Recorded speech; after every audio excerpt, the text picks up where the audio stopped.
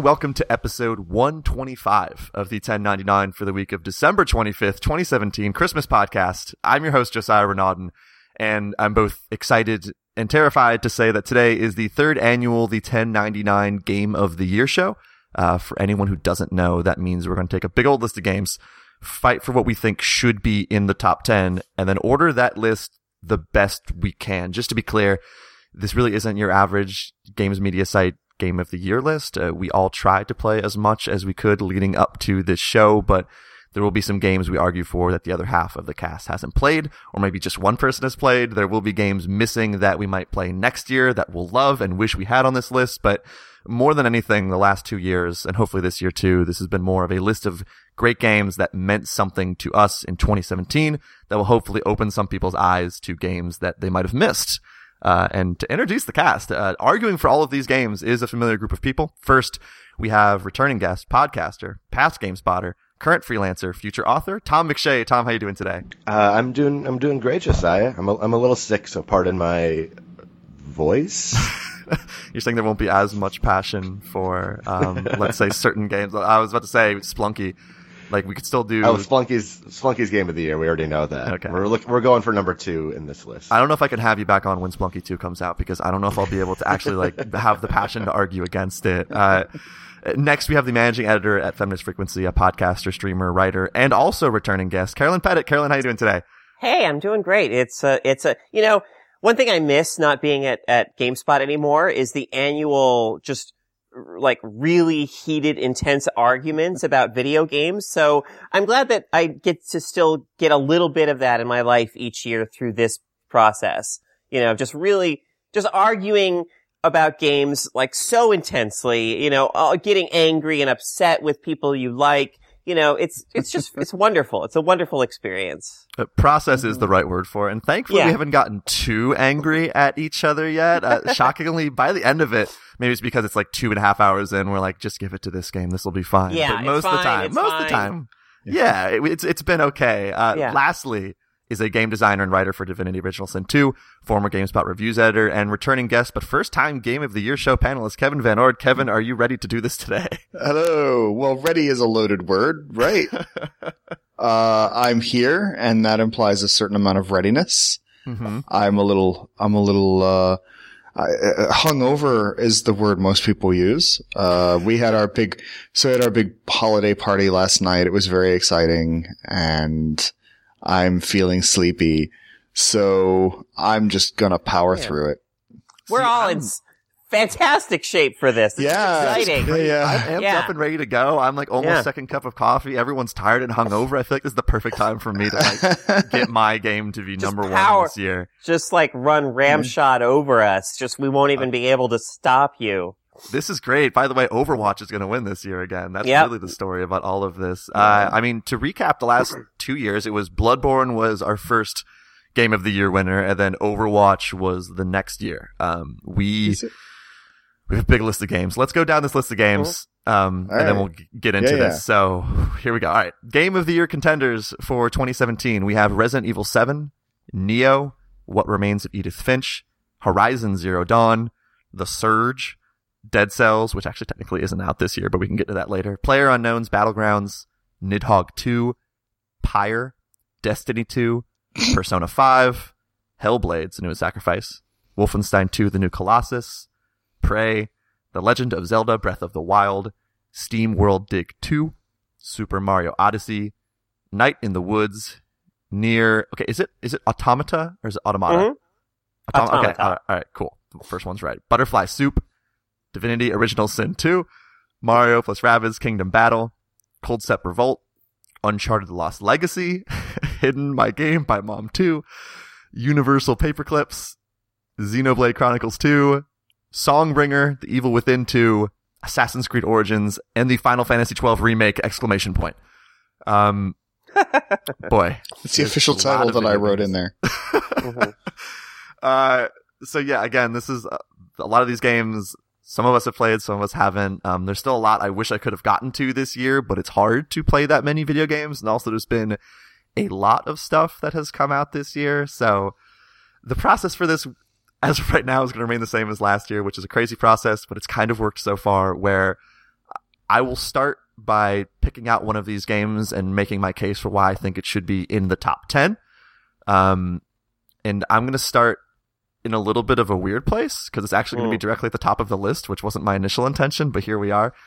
Everyone, I think Resident Evil 7 is one of the 10 best games of 2017. And if you told me that I would make this case at the start of the year, I would have said you were crazy because I am not a horror game person, which is ironic because the first game with my name in the credits is a horror game. But working on a horror game gave me this greater appreciation for sound design, for tension building, for pacing that comes with this genre. And Resident Evil 7, in my mind, is strong in all of those areas, and it's much more about earning the scares, about building this atmosphere, about leading you to something, messing with your expectations, sometimes giving you what you want, sometimes not giving you what you want, but delivering it in a different way later. And it's not hitting you over the head with that stuff that I think a lot of horror games do. There's plenty of mystery early on, and it's funny, Resident Evil as a franchise is not really known for its clever puzzles. It's very often, please put this dog-shaped key in this dog-shaped hole in this door. But the real mystery of the game is the story. It's not really knowing what's real, what's fake, what's with this family. At one point, it's either your leg or your arm. I think it's your leg that gets like chopped off, and you grab it and put some sort of liquid on it, and it reattaches, and that really establishes early on, like, what is going on here? Is any of this real? Am I in this bizarre dream? And that was the puzzle that was fun for me. Each family member has this different sort of gameplay style. You think about the dad, which is this bruiser who early on is just following you at all times. You never feel safe. You think about the brother who almost has these Saw-style puzzles that you're getting through. You think about that creepy mom character who also becomes a semi-spider, and there's these really terrifying moments where you're trying to sneak around her, but you never ever feel safe. I think one main thing that'll maybe be a theme of the games that I nominate is there's this personal side to it that because of the way I played it, I enjoyed it more. I didn't play it with VR, but what I did is I share played the entire thing with a friend. Maybe because I don't think I would have been able to survive through that game by myself. I was so terrified. It was kind of like really spicy food where you're enjoying it and you want to get through it, but you cannot make it all the way because you're just like, it's just too spicy. And that was Resident Evil 7 for me with how scary it was. So I brought a friend in, and he was, laughed along with me. He freaked out along with me. And it was this really memorable experience for me that I think the game goes on about 3 hours too long. I think they show a little bit too much of their hand by the end, and some of the things would have been better left unsaid. But just overall, I'm not a huge Resident Evil fan. I like 4, but that's about it. This was one of my surprises of the year. It's one of my favorite experiences of the year, and I think it's one of the 10 best games, either VR or outside of VR, of 2017. That's my Resident Evil 7 argument. I hear what you're saying, and I don't think it should be on the list. Oh, man. Wow. I'm just kidding. Has anyone else played Resident Evil 7? I played the first few hours and was definitely taken by it. It was the sort of after how kind of massive and overblown the Resident Evil series, especially by 6, had really started to feel. The kind of claustrophobic nature of this one, and just being like in this house, was really powerful. So I was just thrilled to see the series clearly, knowing that it had pushed what it was doing before about as far as it could go, and probably farther even than that, and like way too far, and kind of trying something different, reining things back in somewhat. And, so and even though I didn't, finish it, I did really, enjoy what I did play of it. So, and I do feel like, it has potential to be, pretty special game. So I feel like this is I didn't really finish it podcast anyway. Yep. For various reasons, among us, no doubt. So let's just get that out of the way first. So that people understand that, I think. Cause I did what Caro did. I played, a number of hours of Resident Evil 7, but there came a point where where I started invested and my level of investment actually started to diminish. I don't have really any good explanation for that. Whether it be other games were more interesting to me at the time. The other thing though is that I think that there's a horror game that came out in 2017 that made a much bigger impression on me. So RE7 does not get my vote because I think I've come up with some kind of arbitrary rule that there must only be one horror game on this list, and I'm going for the other one. So, oh man. But also let's remember that Resident Evil 6 also spawned possibly the greatest backlash in my critical career. And so perhaps I'm not coming at this with complete objectivity. So there is that. It's like this and Original Sin 2 that you cannot come at with a complete Oh no, I can come to Original Sin 2 with absolute complete objectivity and say it's not only the game of the year, but certainly the game of 2018 and 2019 and probably even 2016 when it was still in early access. So I'm just saying that if you guys had any objectivity, clearly Divinity Original Sin 2 will be on the list. Oh, but man. what do I know? I'm the one who gave Resident Evil 6 a 4.5, so. I think that's too high for Resident Evil 6, to be honest with you. I would have probably dropped that 5.5 out of there in retrospect. Yeah. It's like, that game was a tire fire. Which makes Resident Evil 7 all the more impressive that the last game was tire fire and Resident Evil 7 just getting back to the roots in a unique way. Yeah. How about, Kevin's not in. Yeah. Caro and Tom, could we, how about we bold it? We move on. I would say this game is too good for me to play. I can't do horror stuff, and this game is like as above, so below in a video game form. So, yeah, it's really good at what it tries to do, and it's terrifying. I can't imagine playing this in VR. You played this in VR? No, I did. No. It actually not at all. Not at all. Shockingly, I played it at a friend's place. It seems illegal. For like 30 minutes on VR, and it was too much. Yeah. I can't. It's too much. I cannot get through that. Like just the base game itself was terrifying for me. I'll just bold it for now. It might get cut in the final round of this, but I'll at least leave this.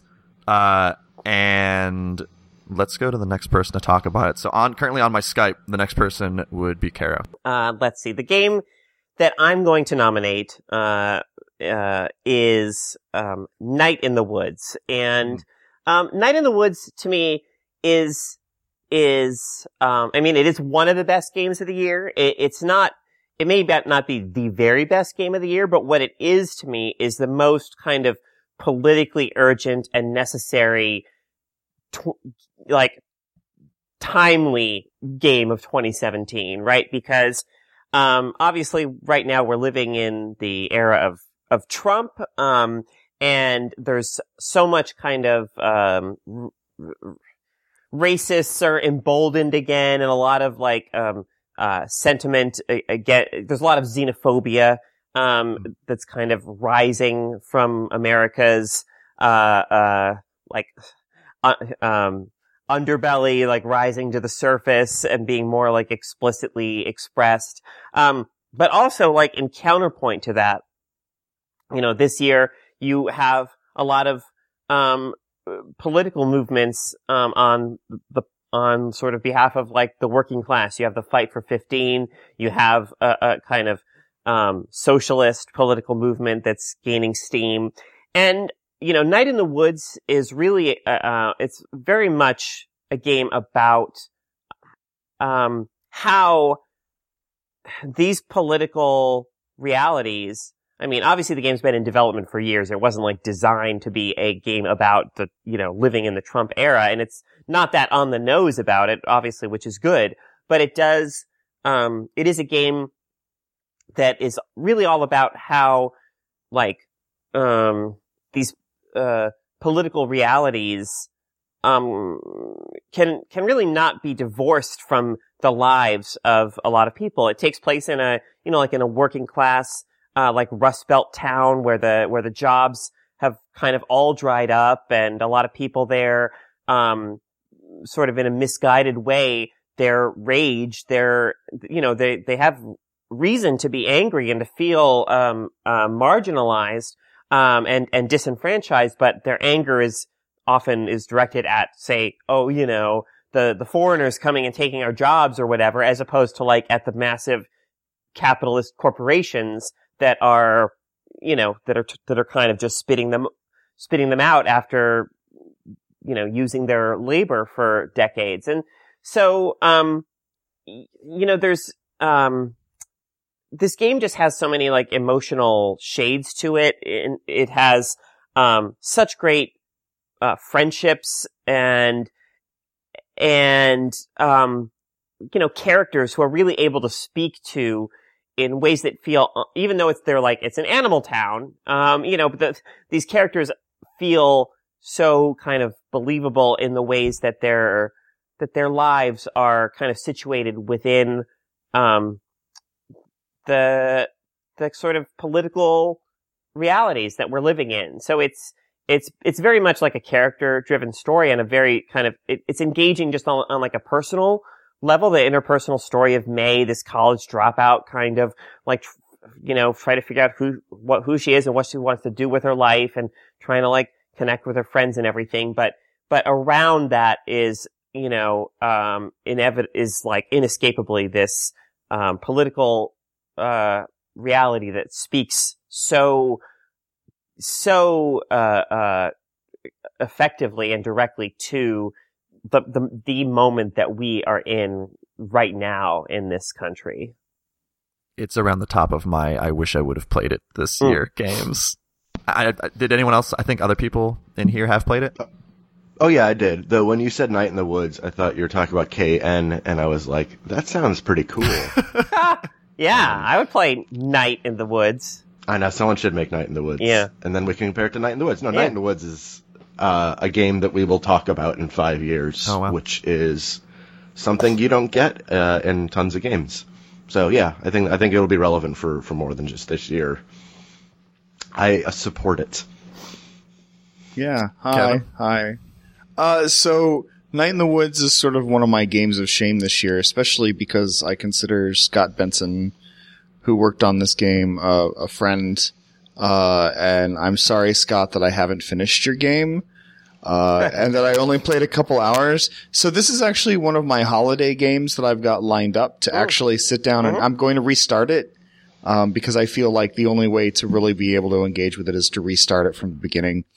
And to start again, because it was really impressive and it was already weird. So Scott and I have some things in common about where we grew up and this kind of thing, because and Josiah, you know where I grew up. I'm driving back home to Townville in a week. Yeah. So it's one of those things where, I know that I'm going to develop a personal connection to it, and it was like the last game where it's like, I don't remember exactly why I didn't continue. Probably because I was making my own game, and that tended to really fuck things up with my personal gameplay plans. And also Overwatch fucks that up, because when I sit down and I have an hour to play, it's like, oh, well, I'll just play some stupid Overwatch again. But it is one of the games, that I'll be going with this holiday to finish up. And, I look forward to agreeing with you and Tom once I've reached that stage, because I know that this game is going to speak to me just based on what I've played, and also based on knowing how it connects with Caro. It just strikes me as something that's going to be special. And I think it's actually a lovely holiday game, actually. It's a good game to, you can sort of think of like curling up with this game and like a cup of tea or something. Like it's that kind of game, because you have that warm affinity for the characters and for the, for their sort of struggles, their everyday struggles. It's a very kind of cozy, in a way, like a cozy game. So I think it's a perfect game to play over the holidays. Oh, good. So, I can just get together with, the game and we can, Netflix and chill. Yeah. Yeah. I'm bolding it. I wanted to play it before. I want to play it more now. It looks incredible, and everything I heard about it is super interesting. So I'm adding this to the bolded section. Kevin, on my Skype call, you're up next. Now, see, this is where it starts getting hard because my brain is going in these circles thinking, so there are certain things. You have to be strategic. You have to be tactical, like right? There are certain things that I feel must show up on this list, but I'm afraid of being so normcore as I'm the one that brings it up because I don't want overlooked things to be forgotten. There are certain games that I feel are Kevin, special enough. This is our list. I know. You can just ignore this podcast everybody. in general. These lists have been the least normcore possible. I think Emily is Away was one of the top 3 games the year it came out. We've had almost no AAA games in any of this. It's usually been me where I'm like, okay, Overwatch. But the thing is, there are AAA games on my list in my top 3. But I'm afraid of having a couple of things that I think would be forgotten, left out, and so I'm absolutely stressed right now. Yeah, trying to figure out this method is not that much of a dumpster fire. It's at least okay because you have to be really strategic about what I'm gonna say. And obviously, my inclination is to say, it should be Divinity Original Sin 2. But we all know I can't talk about that game in any objective way. And I'm secretly hoping somebody will bring it up. But so can I have a little bit of self-patting on the back right now? Is that special? Is that okay? Because PC Gamer just named us Game of the Year. Yeah. And so that's really exciting. And we're watching GameSpot's, so the GameSpot named us PC Game of the Year. As close as they can. They basically just have a list of the best 5 PC games, but it was really clear in the write-up that we were their number 1 PC game. And they're now down to number 6 in their countdown of the top games, and we haven't arrived yet. So I'm really hopeful. We got a 10 from GameSpot, which is phenomenal. So I'm really, really hoping that we show up on their list. I have a secret, top, I have a guess that we'll be number 4. Mm-hmm. But I have no inside knowledge of this. It's just years of being from GameSpot, you sort of have a sense of this stuff. You know what I mean? Yeah. So we'll just see. But anyway, yes. The next game should be Divinity Original Sin 2, but for some reason, ethicists think that that's a bad idea. I think so I'm going to start being non-normcore, but then I'm going to go all normcore on all of you. And also if anybody chooses Neo, I'm putting my foot in your face. But I will not. Yeah. But I'm going to go with, what am I going to go with? Okay. I'll just do this one. It's slightly half normcore. I'm going to choose Hellblade: Senua's Sacrifice. Mm. Mm-hmm. All right. So, and this game has a personal connection to me, even though I'm not actually a young woman who's faced the wrath of the Norse gods and had to had to solve puzzles and cool puzzles involving portals and mirrors and whatnot. But what Hellblade does, and it's, a lot's been made about this, about the way that it sort of depicts the experience of mental illness. And you mentioned, or Tom mentioned earlier about the possibility of Resident Evil 7 being too good for him to play comfortably. Hellblade is a game that is too good for me to play comfortably, but it's also why it's one of the best games of the year, in my opinion. And it begins from the very outset. I love the way the game begins, and I love the way that you sort of go slowly forward, in your journey is beginning, and you're already hearing things in your head, and you're hearing voices, and it's so unclear at this stage whether what I'm hearing are just pieces of me or are these other things living within me. And as somebody who spent too many years struggling with mental illness, and as somebody who's experienced audio hallucinations, and as somebody who, at the worst of the worst, has not necessarily understood what has been the creation of his mind and what has been the creation of the external world, Hellblade was almost too good sometimes in expressing those ideas, to the point where I had to step away quite often. I mean, by most accounts, Hellblade is a short game. in the sense that you have a game with sort of AAA production values that might last you 5 hours or 6 hours or something like that. And on the other hand, I had to take forever to play it because it was difficult. And because it was difficult, it also managed to remind me of a time in my life that I surpassed and that I overcame and that I triumphed over. And there's this, I don't know how many people that have suffered from illnesses like this get this feeling, but I get this feeling sometimes, which is when I go through those moments of my life again, there's almost a weird nostalgia about it, not because I miss it or because I would want to re-experience it, because it's a reminder of something that I went through and something that I overcame and that I faced this monster and I've triumphed over it. And so there's almost comfort in knowing that now that I'm facing this monster again, even if this monster might be in video game form, I know that I'm going to overcome that. And so I already have that triumphant feeling building in me, having revisited things that one wouldn't think that I should be revisiting or even getting some kind of satisfaction of revisiting. But there it is. There is satisfaction in revisiting that because I know I can do it. And then I do it.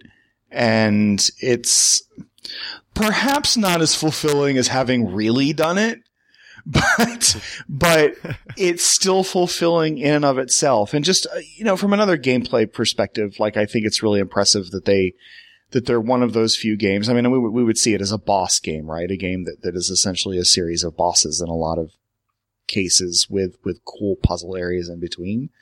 But the last game that sort of did that in a way that was meaningful to me was Prince of Persia 2008. So it's a game that also reminded me of Prince of Persia 2008 in this really strange way. And so my first nomination is Hellblade: Senua's Sacrifice. Yeah, I think this game has maybe the best or most effective sound design that I've ever, or, up there, like the way that the sound design, if you play with headphones, you really hear these voices swirling around you. It's so incredibly effective. I think the combat, while like rudimentary and straightforward, conveys a real sense of struggle. It just keeps throwing enemies at you, and often that can be a bad thing in games, but there's a way here in which it really just makes you feel like you're just have to dig in your heels and grind to just fight your way through. And Melina Juergen's lead performance, is so raw and vulnerable and fierce. And, it's just stunning. It's a stunning performance to me. Yeah. Yeah. So yeah, I'm right. I'm totally with you. I absolutely think this is one of the best games of the year.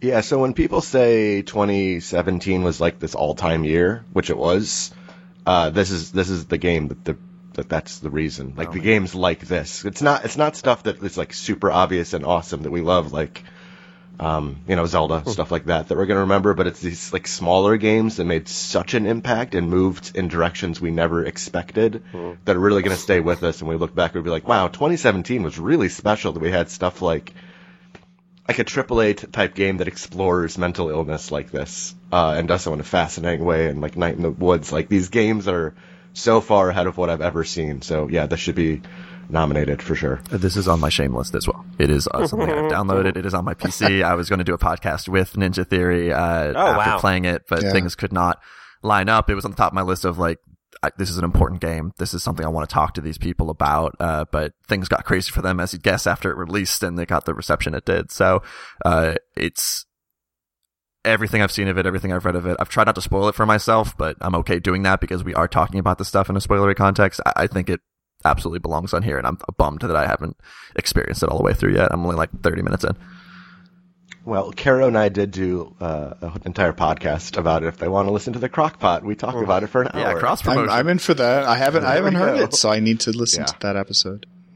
This game is very good. This is also like one of my favorite developers, and a complete 180 from what I was expecting from the guys and women who did Enslaved is one of my favorites. And yet it's perfect, games. And yet it's almost too perfect of a continuation when you start really thinking about it, because they've always explored this idea of expressing emotion through, doing it in a David Cage way, except not sucking, is, I think, kind of is I think kind of what they do. You know, they really make sure that the characters express emotion in physical ways, that they move in ways that express where perhaps the words wouldn't do. But they do it incredibly well, and they do it with particular development in mind. And I mean, they're still doing the best facial animations in the industry. So I just got to give it up for them. I don't think he ever will, but I really hope David Cage never listens to the 1099 in general, because I just did an episode with Timur Hussein where we talked about an hour about how bad that last David Cage trailer was. So I'm sorry. I actually like Heavy Rain, David Cage. So I liked Heavy Rain too, but look in the trailer, he's wearing a coat that says Android right on it. Subtlety, thy name is not David Cage. No, sorry. Sorry, Mr. Cage. Okay, so Hellblade has been bolded. I'm going to play that during this holiday break. Tom, it's your turn. So when we look back at 2017, the first game people will think about is The Legend of Zelda Breath of the Wild. Mm-hmm. Because not only is it the 73rd game in the franchise, it is arguably the best. But if you separate this from the Zelda franchise, it is so much better than what it is, because they completely reimagined what an open world game is 15 years into this 3D open world experiment that we've been in. They made a game where they kind of stripped out the objectives for the most part and made exploring a world the most important goal and the main thing you're going to do for 50 of the 100 hours you spend with it. It's a game built on intangible rewards, mm-hmm. which is incredibly rare mm-hmm. in the AAA game space. It's like you see a mountain and you climb the mountain and there's nothing on the mountain and you are so happy that you spent a half hour trying to figure out how to get up there, because it is so much fun getting up there, and the view is incredible when you look around and then you jump off and you glide, and it's just exactly what I was imagining when I played the original Zelda when I was a kid. Finally realized. I am stunned at how good the game is, even though it's it doesn't have dungeons. Really, it's got the 4 dungeons and doesn't have much in the way of bosses. The overworld is so phenomenal, and it's just so difficult to go to other open world games now when you see you can make it a game without tons of objectives and tons of stuff to do, and it's just existing in that world is all you want to do. So yeah, I think this is an absolute masterpiece, and I am shocked that it is a Zelda game as opposed to some developer making something from scratch that didn't have the baggage of 30 years of expectations and legacy and all the other crap that goes along with that, because they just stripped out everything and they just made a game that is awesome. And I'm so happy they did that. So, yeah, I like this game. Yeah. I'd kind of forgotten how much I liked it, and then the DLC, the Champions Ballad, yes. The Champions Ballad just came out, and you have these challenges where, if you kill everything with one hit, but also you have, no health, so anything hits you once you die, and you have these, monster camps that you have to defeat, and it just reminded me, how kind of improvisational and alive the combat in this game feels, how creative and interactive, it is, and oh my God, I mean, the ways you can use your rune powers or whatever to create all kinds of situations. I mean, it's just a game that it's really a game that is all about the act of play, creativity and fun and play and just exploration for its own sake. And it's phenomenal. It's fantastic. It's fantastic. This might come as a shock to Tom and Caro, who have been in Game of the Year meetings where Zelda's been mentioned, and I'm not really somebody who stands up for Zelda. I think this game is phenomenal and is easily my game of the year. And it is so for so many reasons, but it always comes down to the stories that you can tell that are completely unexpected. And we all have like those stories that just crop up because of weird things that happen through, whatever procedural thing happened where you just happen to combine a power with an enemy and suddenly weird shit's happening that you never expected. But mine are the things that were planned to be weird shit and unexpected. And then stuff's like going wild and it's like, oh my God, they did this? And then, so like, I see this island off and I'm like, I can make this. I've been building up my stamina so I can make this really long glide, okay? And then I land, and it's like this big maze with shit in it, and I'm like, how do I get through the maze and get out of here? What do I do? And then it's like, this is so weird.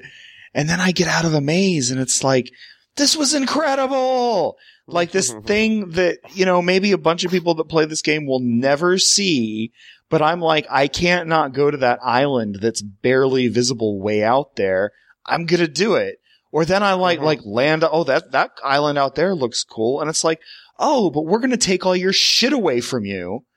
And you have to figure out a way to get off this island. And I was like, fuck you. I'm gonna do it. And it's like, oh no, we're not gonna let you leave this island. No, your save games and your belief that you should be able to somehow just swim away from this place. Ha ha ha, how naive you are. Or this other place where there's like lightning everywhere. So the first time I run into lightning and like my shit's like starting to spark and I don't understand what's happening. And suddenly it's like, I'm blowing up from the inside. And there's this whole place where it's raining and you have to figure out what to do to like maneuver all these orbs into the play space. I love that and one. It's like, this is amazing. And it just continually comes up with these incredible moments that, and no, it doesn't have dungeons, but every time I find a new temple, I'm like, oh my God, another temple. And then they just continue to do amazing things. Like, oh, this temple is related to the other and I have to go to the other temple to understand how to solve this one and vice versa. How cool is that?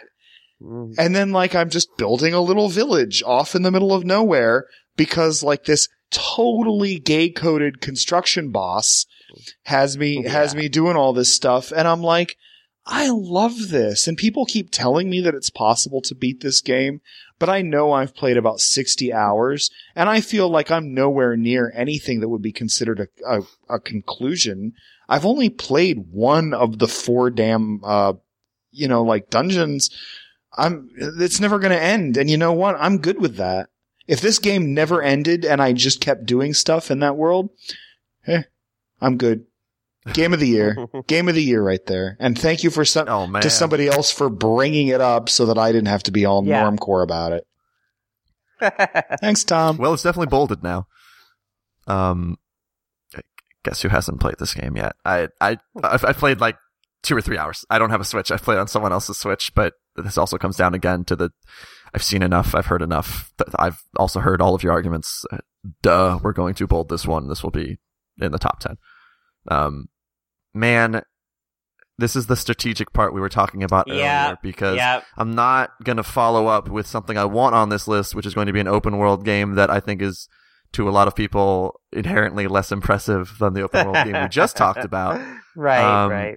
And there's one that I really want on here that I think someone else will choose later, and I'm going to be really bummed if I mess that one up. Let me do one that I know no one else is going to choose. I'm pretty sure no one else is going to choose, and it's going to be a little bit of an uphill battle. But you just talked, Kevin, about a lot of these moments, kind of these unique moments, because it's the way you played in Breath of the Wild. This open world stuff just happens. You're like, oh my God, and everyone kind of has these water cooler moments. PlayerUnknown's Battlegrounds is the game for me for that. And this is going to be... Overwatch is one of my favorite games, multiplayer games, shooter games of the last 5, maybe 10 years. And I still play that consistently. And the fun I have with that really hasn't dwindled since it came out. But I would not argue PUBG is a better video game, but I would argue that the highs in PUBG are even higher than what I got in Overwatch. And I really didn't think that would be a possibility after some of the Overwatch games I've had. I mean, solo, I don't think there's value to PUBG solo, but it became more of camping in the right building, waiting for the right person to come across. Almost had horror game elements because suddenly someone's behind you and you hear footsteps and it's terrifying. But some of the duos, some of the full team games I've played have been my favorite gaming moments of the last 5 years, where me and a friend who I play Overwatch with as well, we played a solo game or a duos game where he got surrounded and killed with 85 people still left. So we kind of thought of it as a throwaway game. And I got to his body too late. I killed the 2 people that were over him, and I was like, well, I'll just play aggressive and see how this happens. And ends up this 25-minute, almost, it felt like 25-minute game where I'm swimming, I'm dodging bullets, I'm crouching in the right spot, I'm throwing grenades in the final circle, and I win it. And going from like 85 to winning it when you're down one person I was just like, I was shaking. I was sweating. Chicken dinner! It was the greatest chicken dinner I've ever had. I've had about like 6 or 7 at this point, and that's the one that will just, something very similar happened to him later where I went down Hurley and he's swimming and he's driving and he's going through all these places, and there's so many moments I've had with people in that game that I'm never going to forget. And I think a lot of games you are around people who you really enjoy being around, and the game doesn't really matter. Where it's like, I don't know, I played Wildlands a lot this year, which is a massive mistake. And I was playing it with friends, the Ghost Recon game, and we're just like, this is not a very good game, but we're having fun with each other. PUBG is a game that I think is incredible by itself, but when you have people you care about, when you have these moments, there's really nothing like it. And I know maybe everyone's talking about it, everyone's, oh my God, it's so amazing. And I was definitely I wasn't on the hype train at the start. I was like, I don't really know if I'm into this, but I've put about 130 hours into it, and the more I play it, the more I enjoy it, the more I really am fascinated by different play styles and the ways to tackle certain situations, and that human element of how is this dude going to handle me driving in my car up to their house? Are they going to go right at me? Are they going to wait in a certain room? And there's so many layers to it, and it's only getting better with the updates and the new map. And PlayerUnknown's Battlegrounds is one of my favorite games of the year and has my favorite moment of the year by far. I have 0 time logged with this game because I don't have like a PC that whatever could handle it, and I know it's out on Xbox One now. I don't know if that's like a decent way to play the game, but it's like a train wreck now. Yeah, but I mean, just conceptually, just like the idea of this game is so exciting. And that it works as well as it does, and the stories, yes, that I've heard people tell about their experience, like just the way that it sets up this situation where there's opportunity for so many incredible, memorable, exciting things to go in, so many different directions and everything. It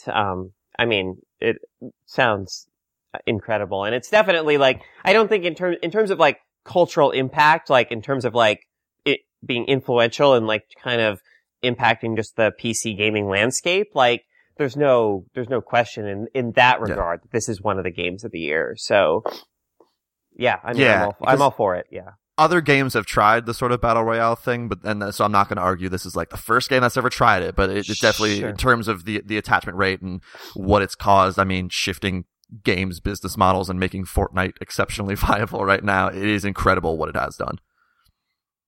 Are you ready for somebody to poop on your parade? I know you weren't a huge PUBG fan, which is why I was like, this might be an argument. It's not really an argument because I get it. I actually really do get it, which is why I'm not going to resist too hard. Because I've had some moments, and the first time I managed like a really top ranking. So the first time I get number 2 in a match, and I will say it's pretty incredible, but I will also say that it felt like everything just worked to my advantage, that I didn't actually have to really work for it. I happened to land at a place where the circles just got smaller and I never really had to move. For example, in my very first like high ranking like finish. But more importantly, I think that in a lot of ways is a piece of software in particular that this game is I think that it is one of the most poorly optimized, poorly performing games that I've ever played in a good long while. And I think that's unacceptable in a game where your split-second decision means the difference between life and death. I think that it is ridiculously broken in fundamental ways in terms of gameplay mechanics themselves. I think I've never jumped in a game in which jumping is the stupidest feeling thing that in this game. It's a little funny. And so this comes down a little bit more to my pet peeve over games that we live in a world where the PC frame rate police go out there and attack little developers for daring for their little card game to not run at 60 miles per hour, which is stuff that literally happens. And I watched that happen with the Dungeoneering game that was so brilliant. And yet there are other games that sort of live in another sphere that, because they're beloved by a lot of those same people, nobody pays attention to that. Like there's this game, there's things like Ark Survival Evolved, other games that I think are just absolutely disastrous pieces of software. And I know it's sort of unfair to say, okay, well, I'm going to talk about it as software as opposed to a game, but these things affect my enjoyment. The fact that it takes forever for the interface to come up when I hit the tab key, I think is unacceptable in a game like this. And so I'm raining on that parade. But on the other hand, I've had those horror moments. The footsteps come. I'm sort of prone behind a bookcase in a room thinking that when these dudes come in and I'm there, I'll be able to mow them down before they know what happens. But then a lot of these people end up being really good at this and see this coming. So I'm so careful to close all the doors behind me and shit like that. Like I'm trying really hard to stay alive, but then sometimes they come in and I think that my camping is amazing and they just slaughter me. And so there are these moments that are incredible, but I also think that the moments that are incredible are, unlike Josiah, are far more outweighed by the things that I think are just absolute, inescapable, overwhelming problems. So there I said that. On the other hand, I think that it makes sense that this game be on the list because there's nothing else like it.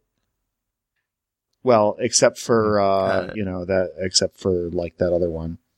Fortnite. But we won't talk about Fortnite because I don't think Fortnite would manage to be on anybody's list on this team, at least. Certainly not on mine after having played it. It's not very good. But, I get, it's one of those things I appreciate PlayerUnknown's Battlegrounds, but I don't actually enjoy the act of playing it. So that's why I decided to be devil's advocate on this one. I hope you can forgive me. Oh, I think that's it's an important point to bring up because I think over the course of like my 120 or whatever hours, more than anything, I adjusted to the badness of certain aspects of PUBG rather than like, because the concept was resonating with me so much, I might have either overlooked or just been like, all right, well, this is just how the jump is. It feels awful, but maybe I guess get used to it. And there is a lot of that.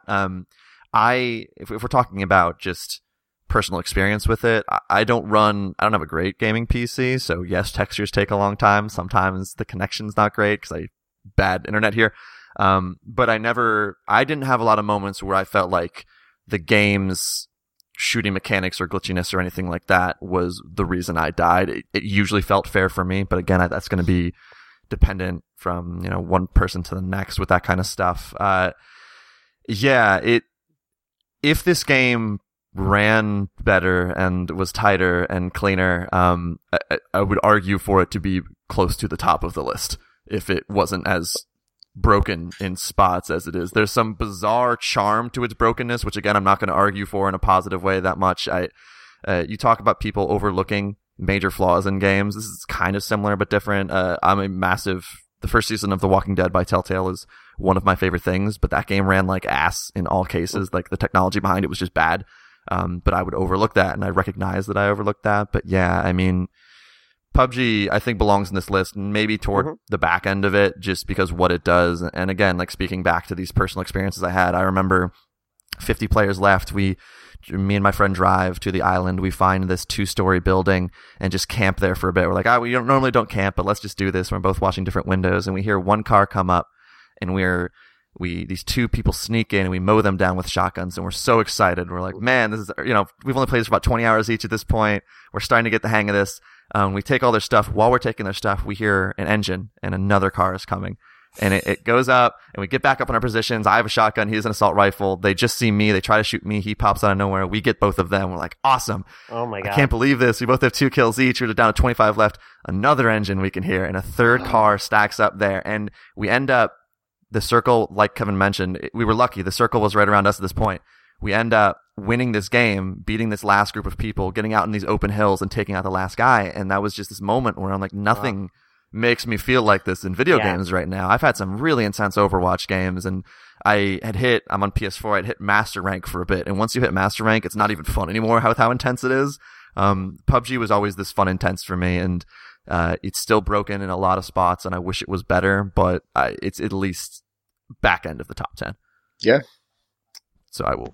I haven't played this game. It's not really a Tom game, but I am in favor of broken stuff. Oh man. No, I get it. I get it. Also, from a technical perspective, I still go to bat for the original Perfect Dark, which ran at like 4 frames a second, but was still brilliant. One of my favorite games of all time. Much better than GoldenEye. Still. You want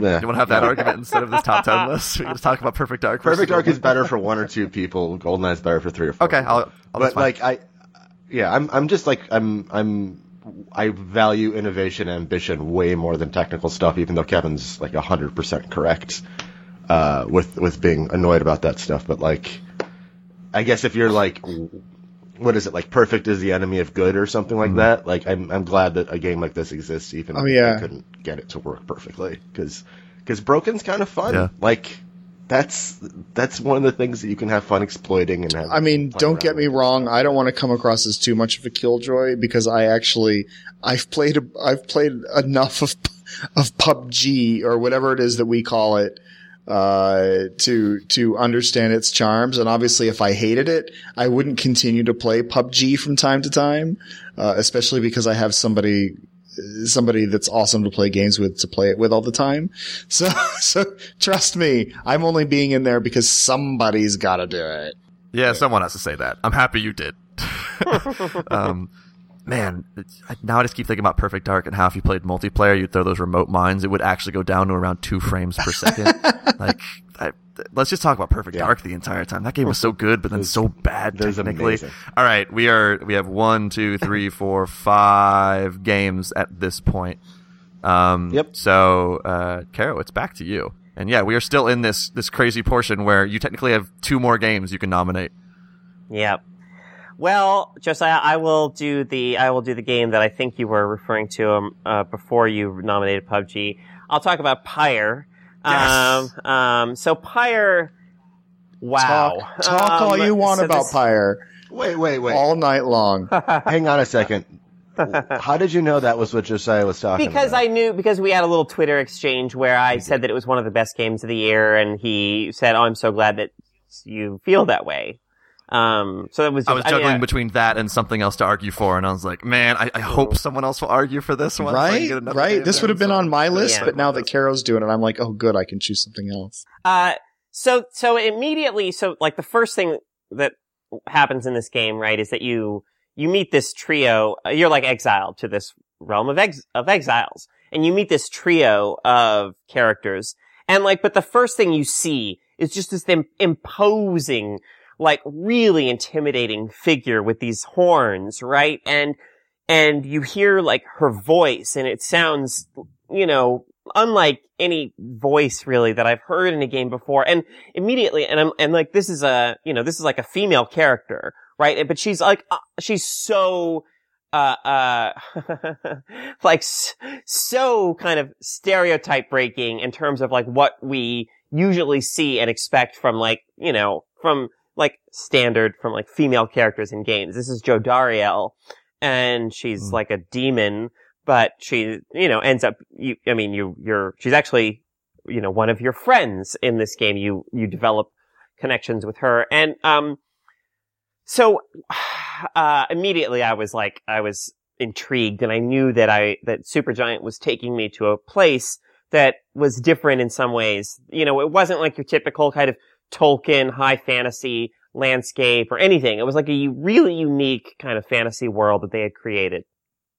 But what's, really extraordinary to me about Pyre is the way that all of its elements, it has this kind of visual novel element in a way where you're like just talking and interacting to characters between games, the way that the core contest itself, which is this really fun and surprisingly strategic and fast kind of, people have compared it to like fantasy NBA Jam or something, and that's a pretty fair kind of really quick. It's more complicated than that, but that's a good kind of just quick way of suggesting what it's like. And the overarching narrative, the way all these elements, like, it's so clear that Supergiant designed all of these elements to really work in concert with each other and to really support each other to create a cohesive experience where all of these elements are supporting each other, because this is a game, you're in this realm of exiles, and you at certain points, right, if you win certain matches, you can choose who from your group is returned to the society that's above the realm of the exiles. And making those decisions could be so difficult for me because there were characters that I liked having on my team, but I also liked them so much as people, as characters, that I wanted to reward them with and I felt like they had earned it or they deserved it, and I wanted to give them their freedom. And so you have these kinds of decisions, but also extraordinary is the way that, so this game will continue moving forward, even if you lose a match, right? And I'd been going for a long time and I had not lost a match, right? And so I was maybe confident, I was cocky, I didn't really think that that the game was ever going to be challenging for me at all. And then this new adversary appears, kind of late in the game. And you have to have a match with him right away. And he and his team just destroyed me. And after that, I was so nervous going into every match because because the stakes felt so high to me. If I win, I can get one of my teammates out of this realm of exiles. I can send them back to the society up above. If I lose, I'm literally losing a chance to free one of these people. I'm literally losing a chance to give them this so much weight on my shoulders. I mean, just how all the narrative and the gameplay and the world and everything work. It was, it's fantastic. It's extraordinary. I really think this game didn't get the recognition it deserves for how its narrative kind of evolves or can react in response to your victories and your defeats. Which just made me feel so much more invested in this game than I felt invested in any kind of competitive, structured game in so long.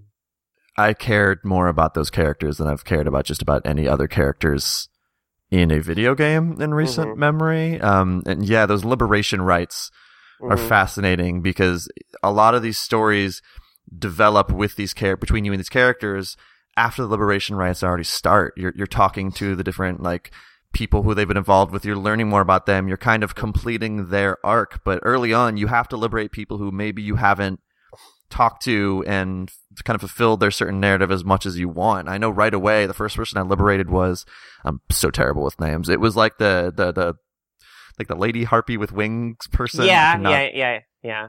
Yeah, and I just didn't get the story I wanted out of her. I didn't get that all the way, but I was like, well, I haven't really used her in the gameplay. I want to use all these other people. I haven't finished these guys' stories. And then when she was liberated, she seemed bummed because she hadn't really closed a lot of loops in this world. And you're like, oh, this is crazy. I think there's a case to be made that the liberation rites drag just a little bit because of how many different, rights you have to do leading up to these things. Like I felt like I was like, all right, the gameplay loop is really fascinating, but 8-9 hours in, or however much it was when you're doing this liberation rights, I'm like, all right, let's speed this up and get more to the character moments that I'm really looking for. But the idea of everything working in concert is, you're absolutely right. I had Greg Kasavin on this podcast talk about it after I'd played it, and we just went all about the music and the look of it. And I think this soundtrack, I've joked in the past that one major thing I always left out in reviews was talking about the sound design in games. Like I was bad at it. I never really picked it out, and this was one of the few games where it just stuck out to me. And the music in this game is incredible, and it works with everything. And I love Pyre. Yeah. Interestingly for me, that character's sister was actually the one and only I lost one liberation right, and her sister was liberated.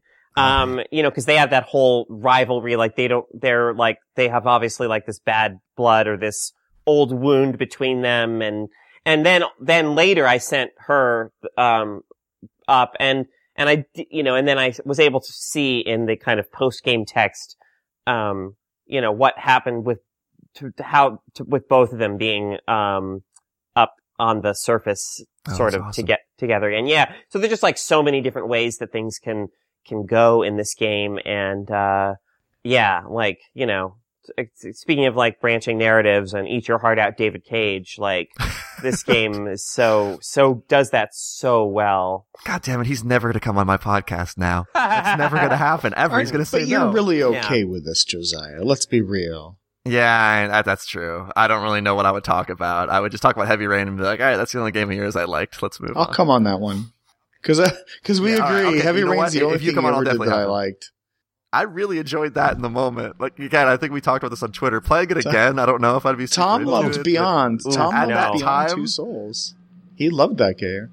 Really? I still go to bat for Beyond Two Souls. And I gave it a higher score than The Last of Us, and I stand by it. Wow. I think that game is awesome. That's a podcast. I love that game. Yeah, it really is. So Pyre, the real major question with Pyre is mustache or no mustache. Early on in the game, you have that choice. Yeah, Ruki's mustache. I didn't want to hurt. I told him to keep the mustache because I didn't want to hurt his feelings.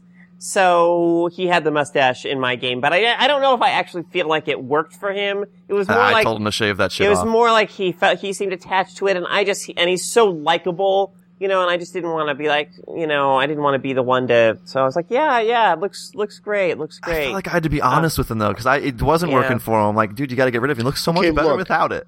Okay, it's always mustache is always the answer to this question. And it made Dogman hotter, honestly, but he's no Dagbert, right? Dagbert, so right, Dagbert is Bay, first of all. But I want to say two things that are clearly obvious about this game, but they still deserve to be mentioned. First of all, it's the most beautiful game of the year. And this is a year in which we had Zelda, for example. I would call Pyre, in terms of, at least of environmental design, the most beautiful game of the year, bar none. It is full of images that have surely become thousands of people's of desktops, for one. Number two, I just want to give a shout out to the wagon.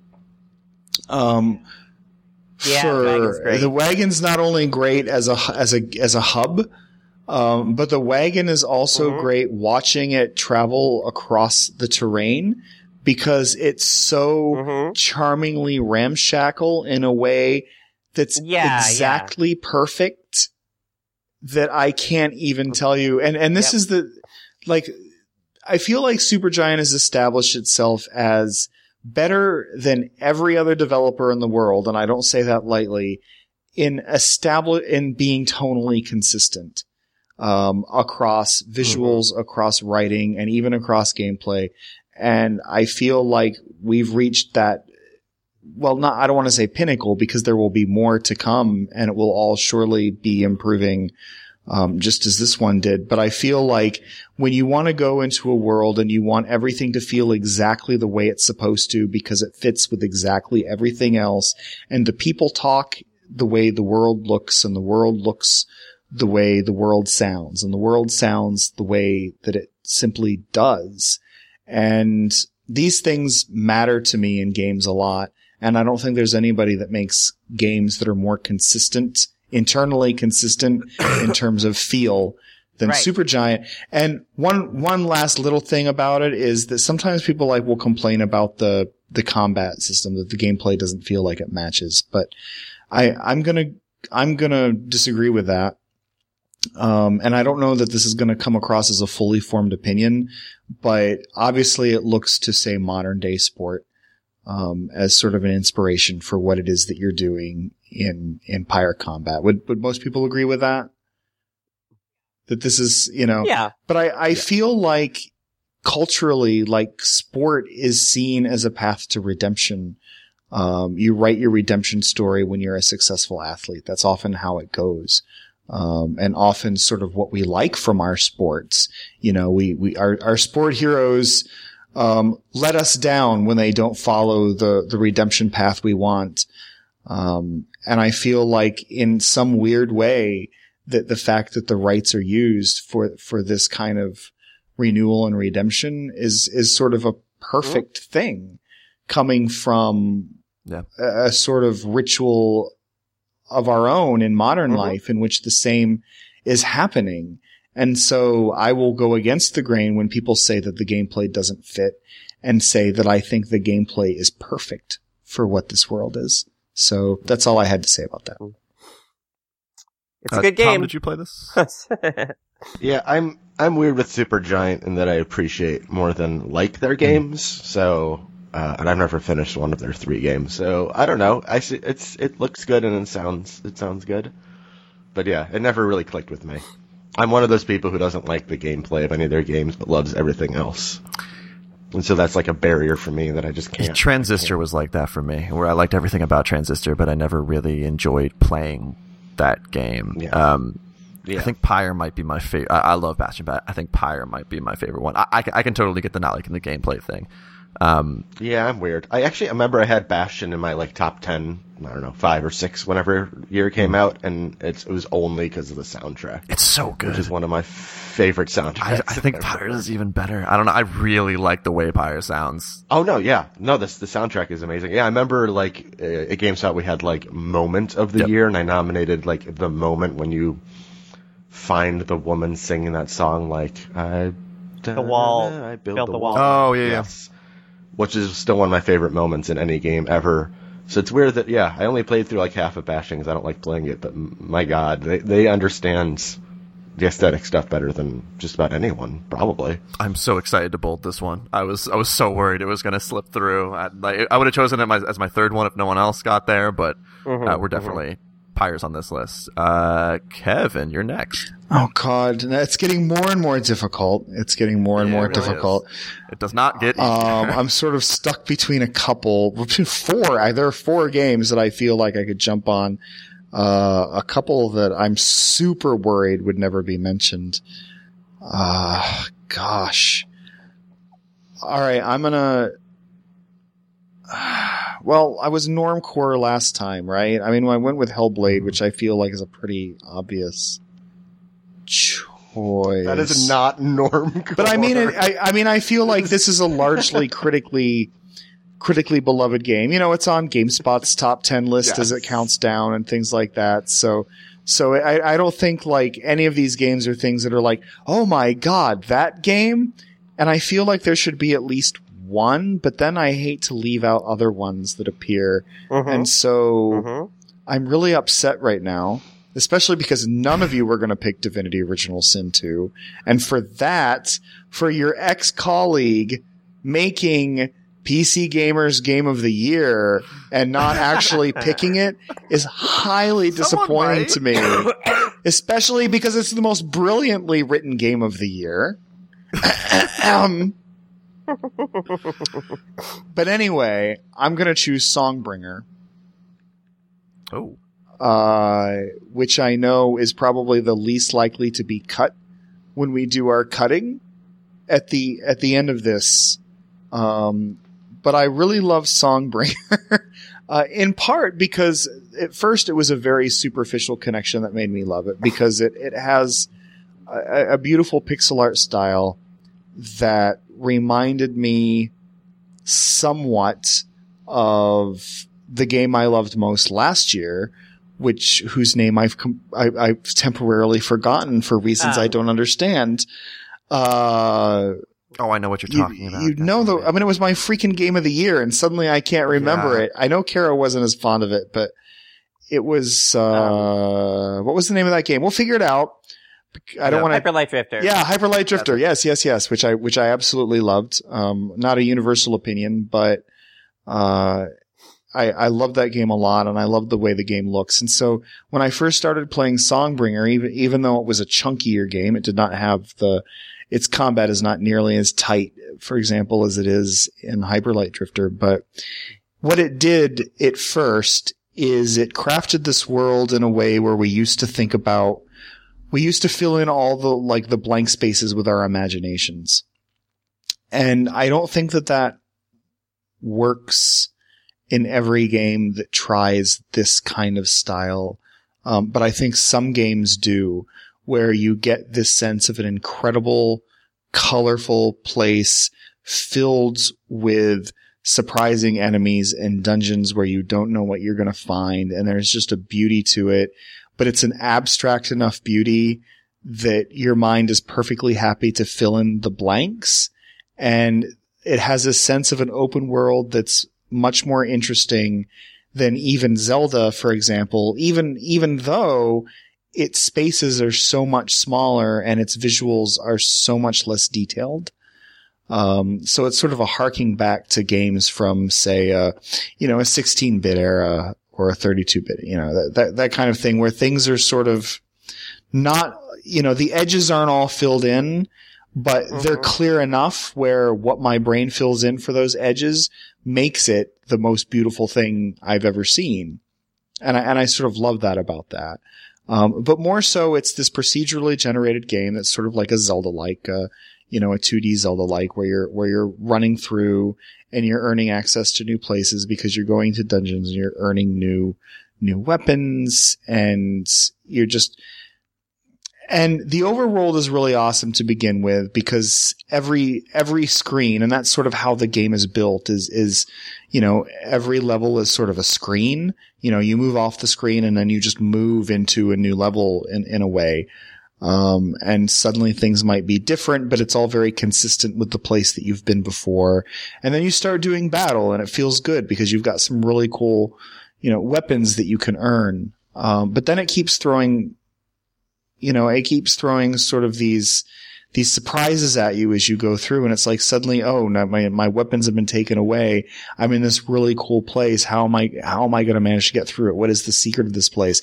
I walk into dungeons and I don't know what to expect. I might expect a full dungeon where I have a bunch of things to fight and a boss at the end and some kind of secret or some kind of new weapon at the end of it. Other times I walk in and it's like, there's a visual and it's a whole bunch of things trapped in crystal, and I don't know. In my mind, I have to decide, is this here because this is just telling the story, and because there's something to learn from this, or is it here because I have a way of freeing them and I just haven't earned that ability yet, and I have to come back and find a way to enhance my knowledge of this world by setting these free, and you just don't know when you enter these places. But every time I come up to a dungeon, I don't know what's going to be in there. And that fuels the excitement of finding out. And whether it's something quiet or whether it's something loud, I'm always impressed with it. And it's procedurally generated, so you never know exactly what you're going to get. But it's procedurally generated in a way that I really appreciate, because a lot of procedural games have this sort of paradoxical effect of feeling really, they can do one of two things. They can either feel just so random that everything feels like just a bunch of mishmash on the screen that doesn't really make sense with anything else. But the other thing they can do is they can be oddly repetitive, even compared to games that are completely crafted from beginning to end. And so what I love that thing about it, where it avoids both of those things. It feels organic when you're in the world. Nothing feels like it's some kind of random stupid thing that was dropped in out of a math equation. But it's also never repetitive to me. There are enough key themes from playthrough to playthrough that sort of lead you through. But it never feels like, even if I'm experiencing something that's a little bit like something I've experienced before, it doesn't feel like I'm just retreading the same ground. And I just sort of love Songbringer, and this is coming from somebody who's not exactly a fan of like older 2D Zeldas and this type of game in general, and yet it sparks something in me. It sparks in the beauty of the pixel art and the sort of surprise of not knowing what's going to be around the bend, but somehow that thing making perfect sense with what's come before in spite of the procedural generation. So I think even though it will be knocked off this list, I think it deserves a mention in this talk. I had somehow never even heard of this game. And that's one of my favorite parts about doing these lists, is you end up hearing about stuff that I will very often. I think after the first two, I just got off this and immediately bought and downloaded like 4 or 5 games. And I think that's one of the best uses of this podcast. And it sounds awesome. I've been looking at the gameplay of it. Looks incredible. But yeah, I'd never heard of it before. Great name, by the way. Has anybody else ever played this game? I'm intrigued. I'm intrigued by it. I admit I have not played even a minute of it yet. But, it's certainly, obviously the idea has merit, and I would, if it can create it for me, that some of that sense of just discovery and that sense of like not knowing quite what you're walking into or what you might get, and for me as it did for you, I'm sure I will really enjoy it. I feel like it's a Caro game. I really do. I feel like it's a Caro game, and whether or not it succeeds for you or fails, I think it's the kind of game where you can go into it and understand why Kevin thought it was a Caro game, if that makes any sense. Yeah, absolutely. Is this game real? Yes, you should definitely go to Steam and you should look it up. I mean, I really am at the stage where it's like, God, it would be a shame to not have that game on the list. But it's more likely somebody would choose this other one than this one. And so I don't know. This is the frightening part of this list. Because it is. No, it's also a PlayStation 4 and Xbox One, it looks like. So it's also console. Oh yeah, I think it has made its way to consoles. It also strikes me as the kind of thing that would show up on Switch, although it's not like I have inside knowledge of that. It's just feels like the kind of thing that would be there. Yeah. So many things are making their way to Switch. I was just Googling Stormbringers. Well, you're not going to find anything if you Google Stormbringers the sequel. Right. Oh, well, okay. Songbringer. Because that's how I play games at this point. Just on the Switch. You could probably guess. Mm-hmm. It's the new they say maybe. There we go. Okay, that's a good sign then. So maybe. It's the new Vita as the Switch is. It sure is. I'm bolding this. You've convinced me. So, Songbringer is now on this current list. Not Stormbringer. I'm glad I'm incredibly persuasive in that way. Yeah, hopefully you're persuasive enough. Talk about Songbringer. Someone's going to pick Divinity Original Sin too. That's the next step of being persuasive. Speaking of, Tom, you're next. Should I just pick a game that you guys are going to cut off? Okay, go ahead. I'm going to pick a mobile game because mobile is still a platform that has awesome games. Not real video games. Doesn't count. I agree. Okay. So there's a game called Universal Paperclips that is very... It's amazing! It is ostensibly, I guess you could call it like a strategy clicker game, Yeah, like a cookie clicker or something. You just wait. Yeah, cow clicker? Cow clicker, sure. I was going to say, keep going, because I love cookie clicker. You might convince me that this is the best game of 2017.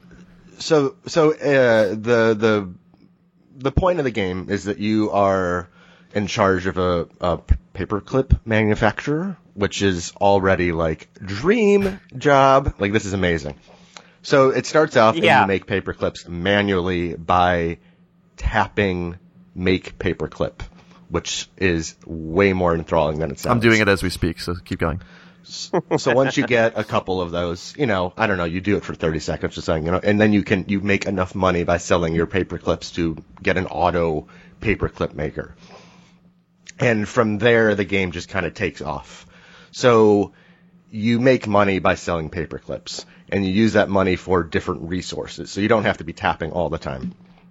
That's what the auto paperclip is for. So then you can buy more auto paperclips to make them go faster. You can put money into marketing. And it's like the gradual build of a company that makes perfectly logical sense, right? Like, you make more paperclips, and then you can put money to make them faster, and put more money to make people want them more, and then you make money, and it's just a cycle that we've seen a million times before. And that part was really interesting to me, just like on the surface level of well, what happens when I get bigger, and I want to see what happens next. And I was like invested enough in the early goings that I pushed forward to see what happens when your company gets bigger. And that's when it gets a little dark, and like, it's, you know, Night in the Woods resonates in 2017. This game is 1984 to 2017. Like, this range of how corporations are a part of our company. This is our society. This is Disney buying X-Men in 20th Century Fox. That's what this game is, and what makes it so interesting, because all you're doing is making paperclips the whole time. But eventually, like, you start playing the stock market to make more money, and eventually you start sending probes off into space because you kind of tapped the Earth of the essential resources. And then you're kind of harvesting other planets. And this is all with just a text interface. If you're harvesting other planets, you're fighting aliens to get that precious resource. And this is just all like a simple clicker game, and like, eventually you become the Universal Paperclip company, and you have dominated the universe with paperclips by the money you got from paperclips. And it's like, when it ends, it just like ends. Yeah. And it's this weird feeling of like, what did I do with my time? And then what did I do in game that like, I literally took over the entire universe on the backs of my paperclip manufacturing plant. And it was very weird and very sobering and very like reflective of where we are in the current sphere of corporate powers, and how there's a simple search company or a simple like messenger app or something like that can turn out to be like swinging elections and dominating entire like manufacturing stuff, and you don't even realize it because you're just like, oh, it's just a search engine. Like, that's kind of what this is, where it's just like this very small, inconsequential thing that explodes just through marketing and sheer stick-to-itiveness, and it's really fascinating, and I'm like stunned that a game like this exists. And it's also weird because Apple usually doesn't allow stuff that's like openly critical of Apple. But I guess it's like, because, you know, this is talking about Apple. Well, but not explicitly though. But not explicitly, but when you're playing it on an iPhone, you're like, huh. Yeah.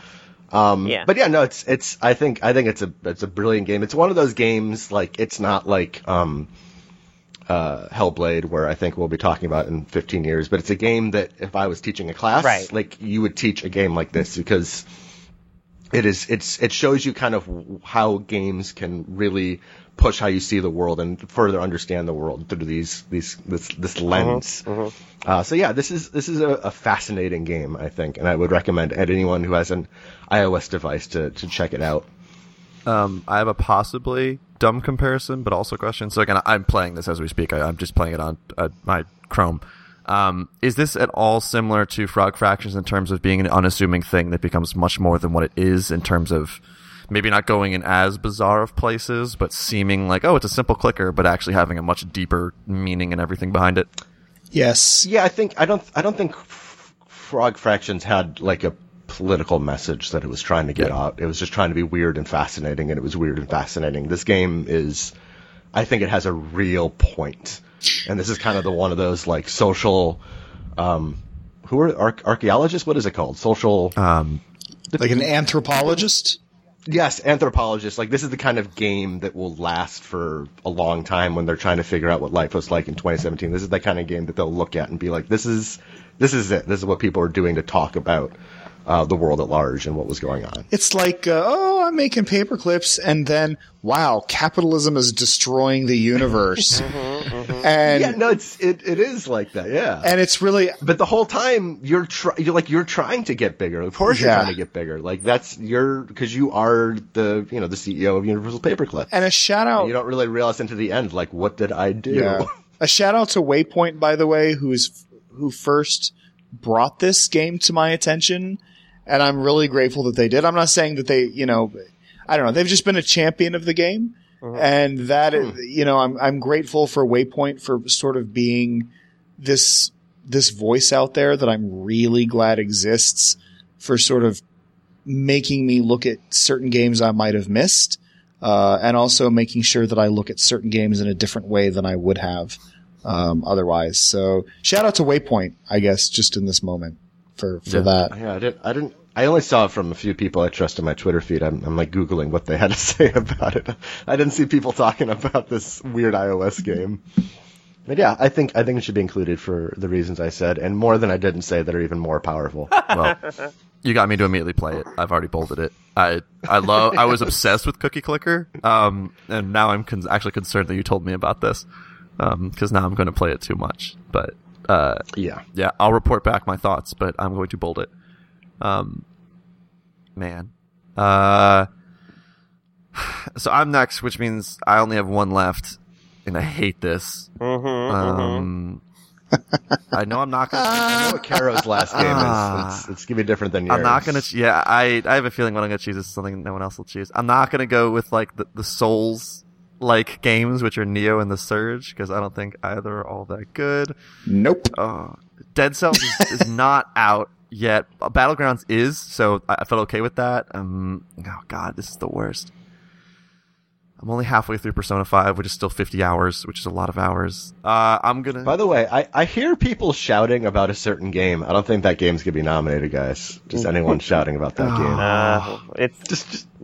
We'll see. God. What? All of this. Okay, this is... Okay, I'm just going to go on this. I said early in the year after I played this that this game would be forgotten and shouldn't be by the end of the year because it came out so early and it was great in the moment, but it also released alongside another amazing open world game that did a lot of great things. I'm going to say Horizon Zero Dawn is one of the best 10 games of the year. It's maybe not the really underground choice. I've mostly nominated AAA games and Battlegrounds, which is not AAA, but is becoming one of the biggest games ever.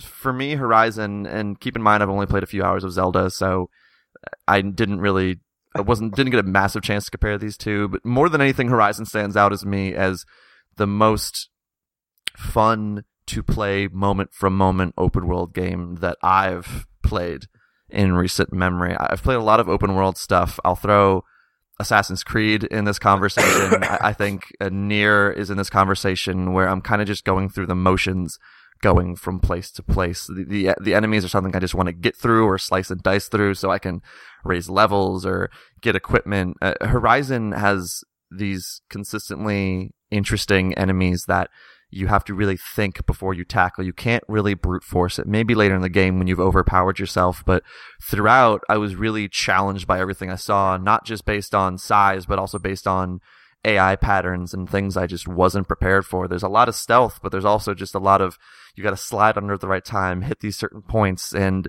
you get more adept at that bow and the way the game feels. But early on, it's definitely a process to learn how to hit those right spots. I really struggle with Horizon early on of just getting the hang of it. But as I did, I really enjoyed my time actually playing that game. We talk about beautiful games this year, and I think Pyre stands out, but I also think Horizon, just not just technically, but also the artistic side of it is really incredible. I'm a big fan of post-apocalyptic stuff, which is why maybe I like Enslaved a lot is just the look and feel of, like, the look of that game, and I think Horizon has a really interesting take on it.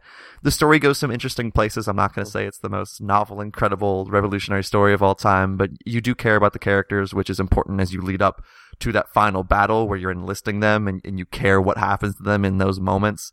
I think the cliffhanger is a little bit, I don't know. I don't think you needed that. I don't think this game exactly needs a sequel. I know it's going to get one. But yeah, the variety in the main quests, I think that's where the best moments are. I think, I know I'm not making the greatest case for this right now because I'm going to say the side quests aren't incredible. I would actually say Assassin's Creed is much better at creating these side quests where you have interesting moments that you care about, these different characters that are fascinating, and there's a lot of Horizon stuff that ends up being fetch quests. But the feel of that game, the environments in that game, just exploring was fun. I wanted to go into random battles. I would get lost into that and not do quests for a long stretch of time. Maybe not to the Zelda degree we talked about before, but still to a degree where I just wanted to be around that place. I wanted to play that game. And a lot of open world games, they don't feel that great. And I think Horizon is one of the best playing open world games of the year. I think it has something to say. It has an interesting story. It looks incredible. And yeah, it's one of my favorite games of the year that I don't think I would put up against Zelda compared to what everyone said, but I still think it has a place on this list. What I liked a lot about Zero Dawn was actually I did think that the characters were created with care. Like, you know, even a lot of the smaller characters, you know, there's a character whose name is escaping me right now, but she's like this machinist. She rules like the Forge Town or whatever. Oh yeah. And, you know, every time I would have like a little interaction with her as Aloy, I was like, you know, it's like the subtle sense of like, are you flirting with me? Like, I think maybe you're flirting with me or whatever. And the game never like makes anything out of it, but it's just like this little energy there, and it's so good. And you know, as you get toward the end of the game and you're kind of start spending more time with these like archives of what had happened in the past to lead up to the apocalyptic moment. I mean, you know, that stuff isn't really communicated all that well a lot of the times. Like, you might get into a room and there's just all these audio logs or whatever. It's like one after the other, and that's kind of that's not great. But, I did appreciate that even these characters who are nothing more in this game but ghosts from the past, you know, holographic, like, ghosts from the past, were really, like, well developed. They had distinct personalities. They were from really different cultural backgrounds, you know, and you really did get a sense of who these people were, even though they existed so long ago. And I did feel like the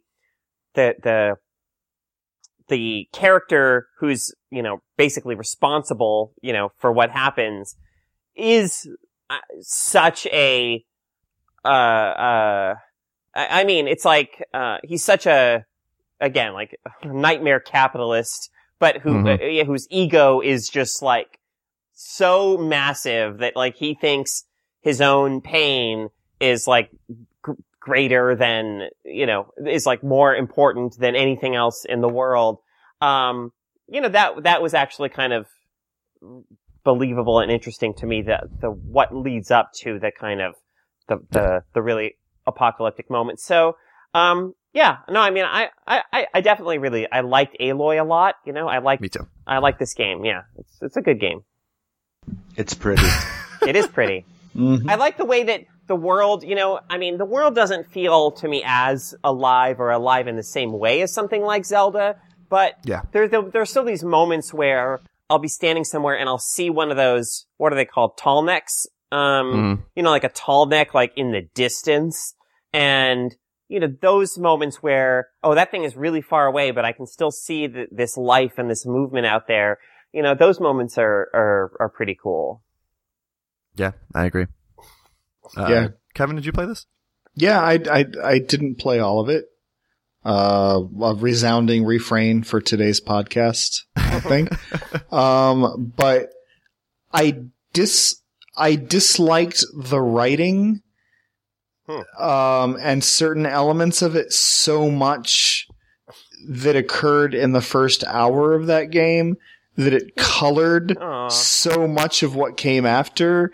And here's the thing. I mean, this is nothing against Horizon Zero Dawn, because by all accounts, it's an excellent game, right? It's an excellent game that just I didn't connect with because of me being superficial. But I am at the stage, especially because, you know, now that I make games, I have a lot less time for playing them than I used to. Right? When you played them for a living, you just played a bunch of games all the time. And now I don't have that option. And so something that's become more important to me than it used to be is that I need games to start well. And I don't mean that they need to reveal all of their secrets and all of their wonder in the first 10 minutes. That's not really what I mean. But I mean, I need the first statement that the game makes to be a statement of you're in for something really special. And Horizon Zero Dawn makes the complete opposite statement to me, which is that we're going to treat you like a moron and none of the dialogue is going to make sense. And this was basically what I was stuck with for the first hour. And I also had, you know, 3 other things sitting on my PS4, like, desktop. And I'm like, because it's like, okay, but I also have Persona 5 that I need to play. And that game starts really well.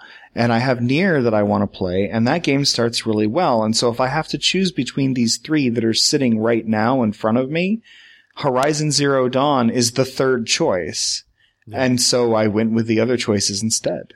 And that's kind of what it did for me. I do like that you invited Kevin to be on this podcast to just take a dump. I'm sorry, no, but the thing is, I don't have anything really against Zero Dawn, as much as that when it came to games that made an impression and then continued to make that good impression, there were simply 2 better choices sitting in front of me when I booted up my PS4, and that's sort of why Horizon sort of fell to the wayside, not because I don't believe that it's an excellent game, only because there were also 2 other excellent games, and sometimes you just have to make that choice. Yeah, and it's a bummer because I think early on the game does kind of treat you a little bit like you're an idiot, but later on, as you keep getting into these more difficult encounters, it really doesn't hold your hand. Just again, going gameplay-wise, I say the writing maybe gets a little bit better, but the actual gameplay encounters are very much, here's this thing, figure it out. So a lot of the gameplay encounters are puzzles and not, we're going to point out exactly how to do this, and that's why I did struggle with it. And it isn't a game that starts out incredibly well. It's one that I think warms up later on, and that can suck, because I agree. Like, the more you have on your plate, the more you don't have time for things that don't start really well and really show you that they're going to, you know, really blow you away. So I totally get that. I do think Horizon gets better over time. Not even in the Final Fantasy way where you need to play like 50 hours of Final Fantasy 13 for it to make any sense. I'm saying like 5 to 10, and then you're like, all right, now I'm getting it. Now we're rolling. Yeah, so I'm all for it being on the list. I'm not saying it's not deserving at all, but I have to poop into the room sometimes. Well, yeah, I mean, if you wouldn't have pooped on my third choice, I would have actually been like, what's wrong with Kevin? The first 2 happen, there has to be one more. So you can take the critic out of the out of the job, but you can never take the job out of the. What am I saying? You know what I'm saying? My editor. I'm still my editor with all of these choices. Still a critic, you know. But honestly, that's actually been really helpful in my new career, in which part of the reason I've ended up being so valuable is because I just sort of can tell it like it is from that perspective. So it does come in handy, but on the other hand, you know, like, I poop on people's dreams. Well, despite Kevin's poop, I'm still going to pull this game. It's deserving, completely deserving.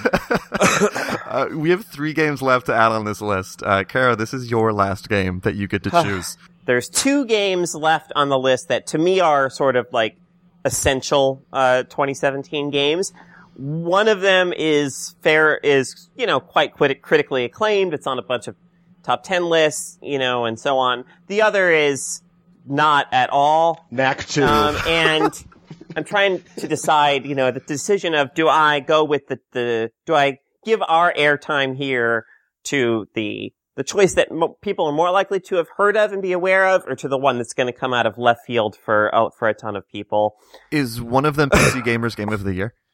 I'm afraid not. I'm afraid not. I don't think I'm making it on the list, to be perfquely fair. I mean, we're technically not journalists. We don't really need to worry about ethics. You can throw your own game on there. I wouldn't do that. That would seem quite wrong. I haven't played it, if that helps. I don't dislike Divinity Original Sin 2. So, all right, this is going to be tough.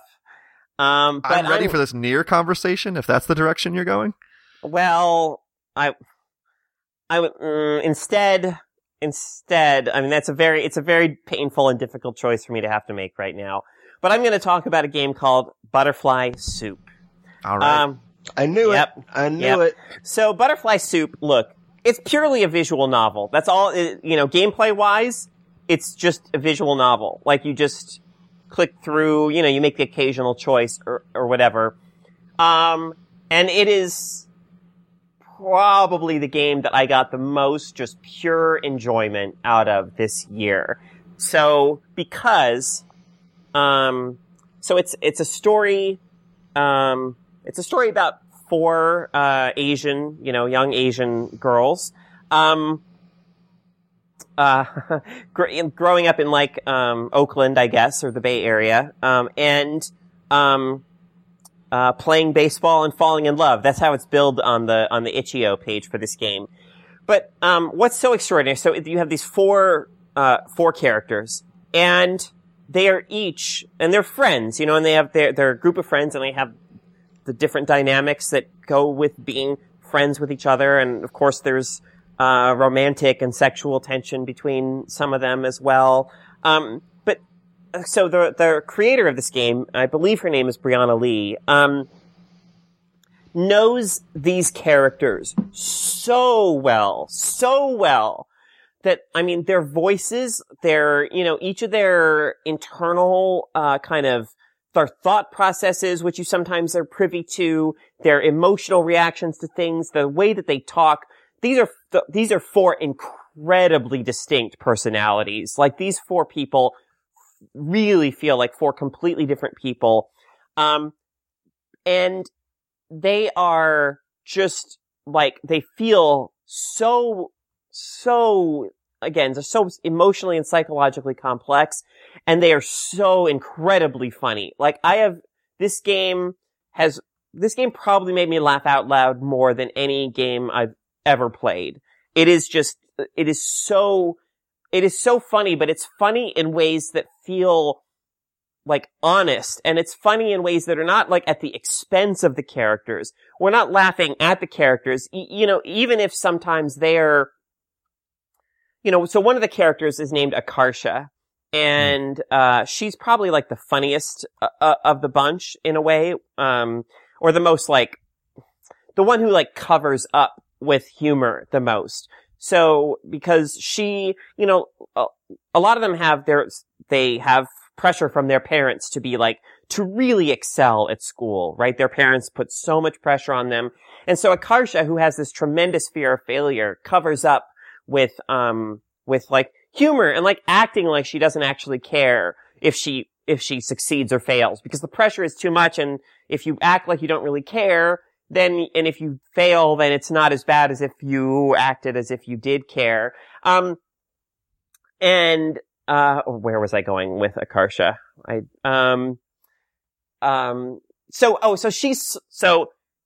She is funny in such a specific and revealing way. The way that she's funny is always saying something that seems on the surface incredibly dumb or clueless, but it's dumb, but it's so perfectly dumb or clueless that it actually reveals how incredibly smart she is, that she's able to come up with something so incredibly, perfectly dumb and clueless for that moment, It's Yeah. It's really so, the writing is so kind of, in a way, complex and believable and endearing, I mean, you just come to know these characters so well. And what I love about this game is just, it just overflows with warmth. It overflows with warmth and compassion for its characters. And when you play it, that warmth and compassion, it's an outlook that the game sends out to you, the player, as well, right? And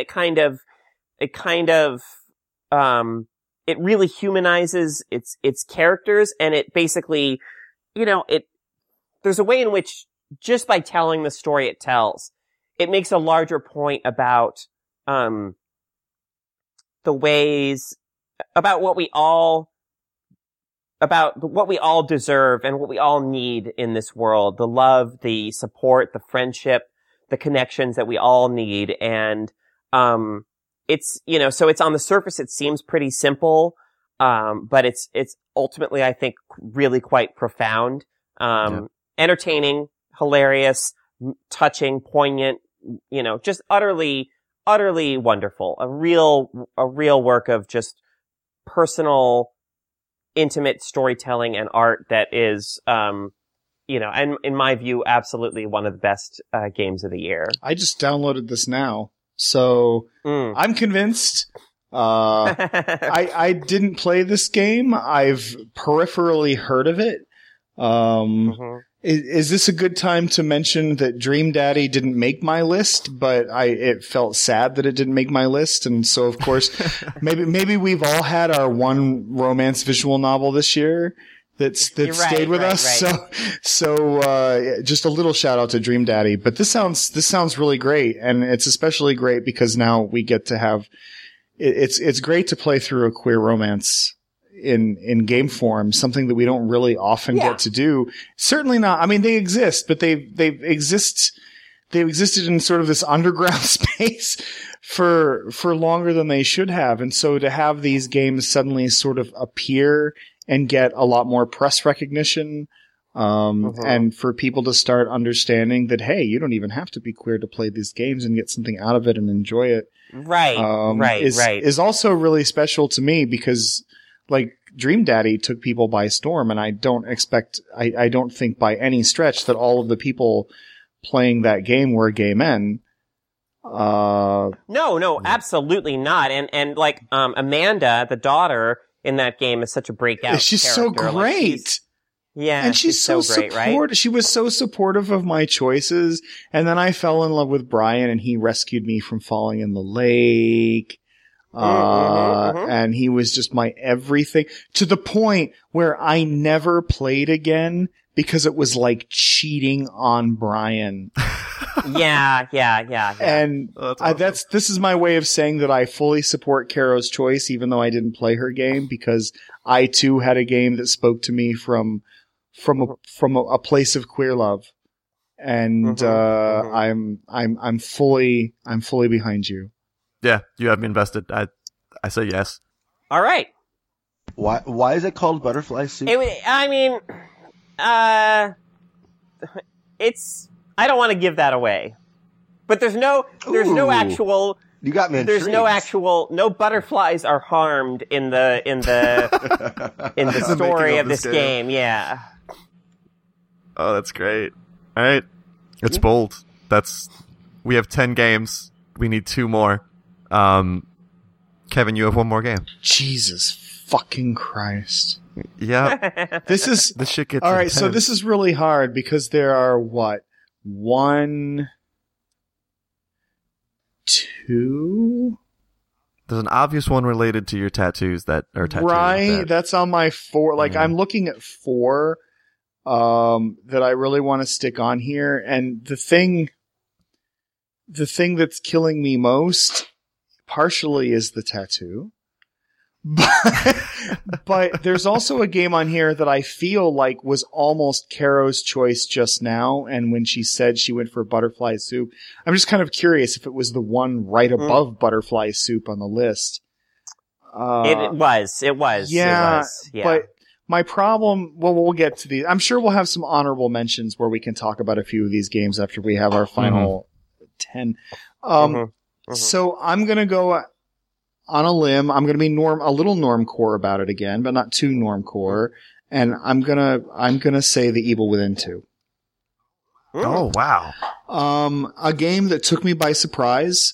I mean, to be fair, the game on my tattoo that we were talking about is Assassin's Creed, and I actually really love Assassin's Creed Origins. It's the first Assassin's Creed since Assassin's Creed 2 that has captured me so much, that I'm thinking about it in my free time, and I'm thinking about the characters, and I'm thinking about where this game is going to go and what it's going to mean to me. Obviously, I haven't finished it yet, but, I'm choosing The Evil Within 2,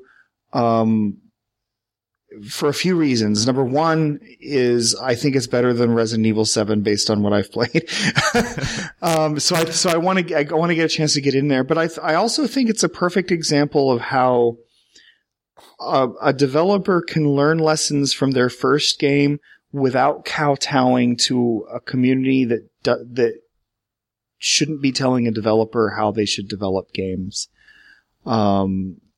I could only stomach a few hours of The Evil Within before I had to stop.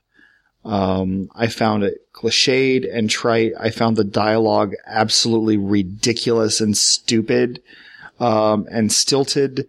I hated the first female character that was introduced as being a really shitty kind of course, this is who is the female character on the police force. And then we get into the whole idea about mental illness is bad. And of course, a so-called insane asylum is the first place we're going to go for our horror. And I was just like, I'm done with you. And then suddenly something changed in Evil Within 2, which is that it wasn't any of those things. I'm not saying the dialogue is perfect, but it makes sense. The things that people say make sense. The fears that people have make sense. And I'm obviously not usually a fan of a fridged character as being the driving force between somebody's adventure, between somebody's development. But I think that The Evil Within 2 sort of works it out. And they do so in part by giving a weird sense of power, to the daughter who has been sort of taken from him. Number one, a sort of mystical, like industrial power that you don't really understand at first. But she's hugely important. And I think that helps sort of diminish the idea of what's probably my main issue with the game actually is the fridging of a daughter. But outside of that, it does this thing it manages to take you from sort of dimension to dimension to dimension, without feeling contrived or without feeling like it's some sort of gimmick to do that. It feels like a very natural part of the way you move through the world is to find yourself in these weird, mysterious, occult places that you have to understand and make sense of. The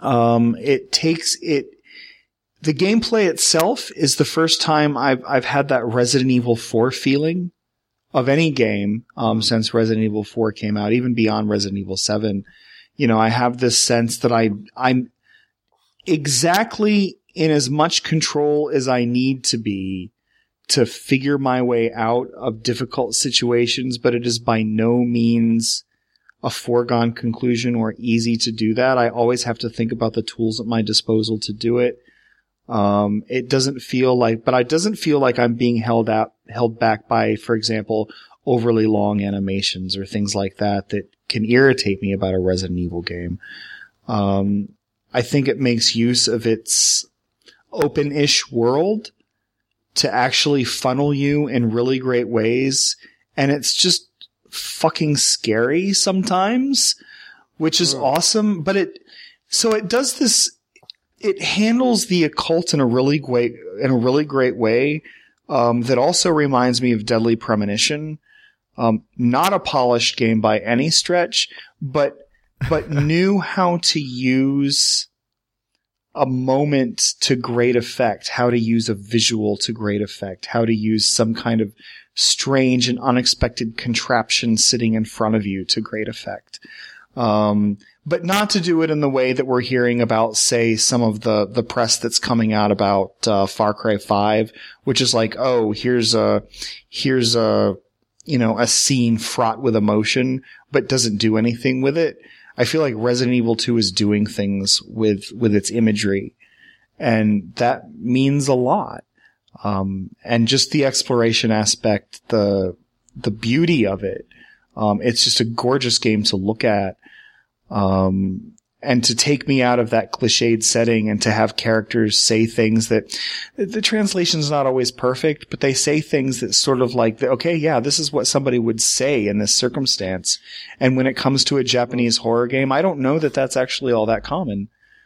And so it just all comes down to this game that I'm enjoying the hell out of because it gives me the perfect feelings of adventure, of intrigue to make me want to know more, of mystery where I don't know what's going to happen when I walk in, and then the sight that I find is definitely not what I was expecting, and yet at the same time makes perfect sense.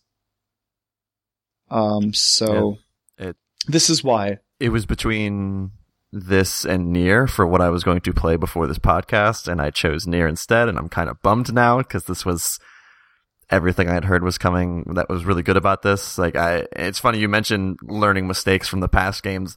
The bummer I think about a lot of this is I don't know if people gave The Evil Within 2 a chance because of that first game, right, because of how rarely people learn the lesson from the first game. I mean, not that we're getting the sales for this, but I know it didn't do well. And I mean, Nier, and it's funny because, I mean, I almost shot out Nier, not because Nier's not even in my personal top 10, but I feel like Nier deserves talking about, regardless of how you sort of feel about it. Like, I had a real hard time getting past the fact that it feels like a PS2 game, that it's relatively ugly in a lot of ways, and I can't stand all of the fucking, invisible walls that make me literally dislike the act of playing so much of Nier. But on the other hand, these aren't really the things that Nier is about. But it also broke my rule about a game needing to start awesome and remain awesome as opposed to becoming awesome, like super awesome so much later. So I want to get back to it. I mean, that's, yeah. I mean, I think Nier starts, I think the start of Nier is fantastic, but I understand that for you, it didn't work out. Yeah, but the thing is, I'm giving it the chance, but I haven't played enough of it to make me feel like I have anything meaningful to put it on the list. But I feel like it's the kind of game that kind of should be on the list, if that makes sense. Yeah, I mean, the thing is, it has been talked about in so many other spaces, so I think it's better for stuff like Songbringer and Butterfly Soup and even The Evil Within 2 to be discussed here. I'm on my second playthrough of that game, so the playthrough B, and struggling a little bit chugging through it because it is don't stop. Similar. Don't I know stop. the problem is I know it only gets better from here, and a lot of this game has me. A lot of this sad robots, the game really has me in a lot of ways. Man. Yeah. But the fact that playthrough B is so similar to playthrough A is a little bit of a struggle, and I think 9S is an inherently less interesting character to play. So I won't stop, and eventually I'll have a stronger opinion about it. I think the first playthrough was good. I think what it's building up to and what I think it's going to do is worth talking about and worth having on this list. But yeah, I do think it has been discussed in so many other spaces that I don't mind going in a different direction with this podcast, even if it does deserve to be in a top 10 list. I think this might come down to you, right? Yeah, I just added the Evil Within 2, and we have one more game we need to add to this. Yeah, I haven't played Nier, which is weird because it's a platinum game, but I haven't played it, so I can't nominate it. And I also haven't played Persona 5, which is a shame. And I didn't play enough Danganronpa 3, and I didn't play enough Finding Paradise, because those games are both awesome from what I've played. So I can't do any of those either. So I'm going to do a game that I loved called SteamWorld Dig 2. So this was a year where we had a lot of Metroidvanias. Some of them Metroid, some of them sucked that are named Metroid. SteamWorld Dig 2 is ostensibly a sequel to SteamWorld Dig, but it is very different and kind of phenomenal in the way that they structure level design and exploration, because it's a game about digging underneath the ground, as you'd imagine, and carving your own paths through the tunnels is really awesome. It's a little Terraria in that way, where you're kind of figuring out how to get from A to B, and if you destroy a certain pile of dirt, you can't actually get up to B because you destroyed the dirt that would let you get up there, which is kind of a cool, I don't want to say punishment system, but kind of just like you gotta be careful where you dig.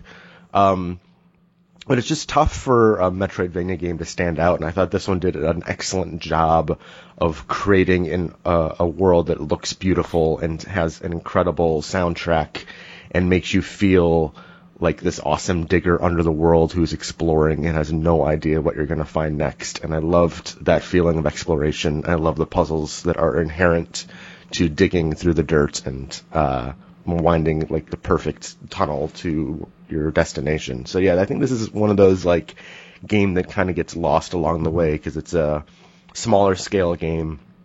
But I think launching on the Switch helped get a little footing, since they were hungry back then for Switch games, and I think that it is like one of those Metroidvania games I'm going to go back to again and again, like something like Guacamelee or something like Axiom Verge, where they just like understand that exploration is the best part of that stuff, and when you couple exploration with great audio-visual design, it's just like completely enthralling and enchanting game, and I love it. I can't wait to see what they do next, because like every game they've made is better than the last of this SteamWorld franchise. It's really cool seeing how they push the design over and over again.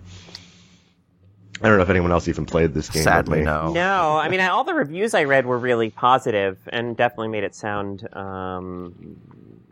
cool. Yeah, but no, I did not play it myself. I know it's also on PC. I need to get a Switch so badly because it is on Switch, right? As you said. Oh yeah, yeah. That's where it started. What am I doing? It is an excellent game, and if you are wondering, yes, it is better than Super Mario Odyssey. We haven't even talked about it. The game that will not be nominated. I'm okay with that. I'm playing Mario right now, and as much as I love it, and I think it's endlessly inventive, Galaxy is better. Oh man. It's Galaxy is so much better. Yeah, Super Mario Odyssey is like the opposite of Zelda in that it's more crammed into stuff, and it's too much. It's not as good as that silly paperclip game on I feel like it took us 2 hours to get to the hottest hot take of this podcast so far. No, it's like it's a fine game. It's fine. No, it's fine. Yeah, man. I didn't expect that to be. I know. I expected it to be on this list. I haven't played it because I don't have a Switch, but that's. Yeah.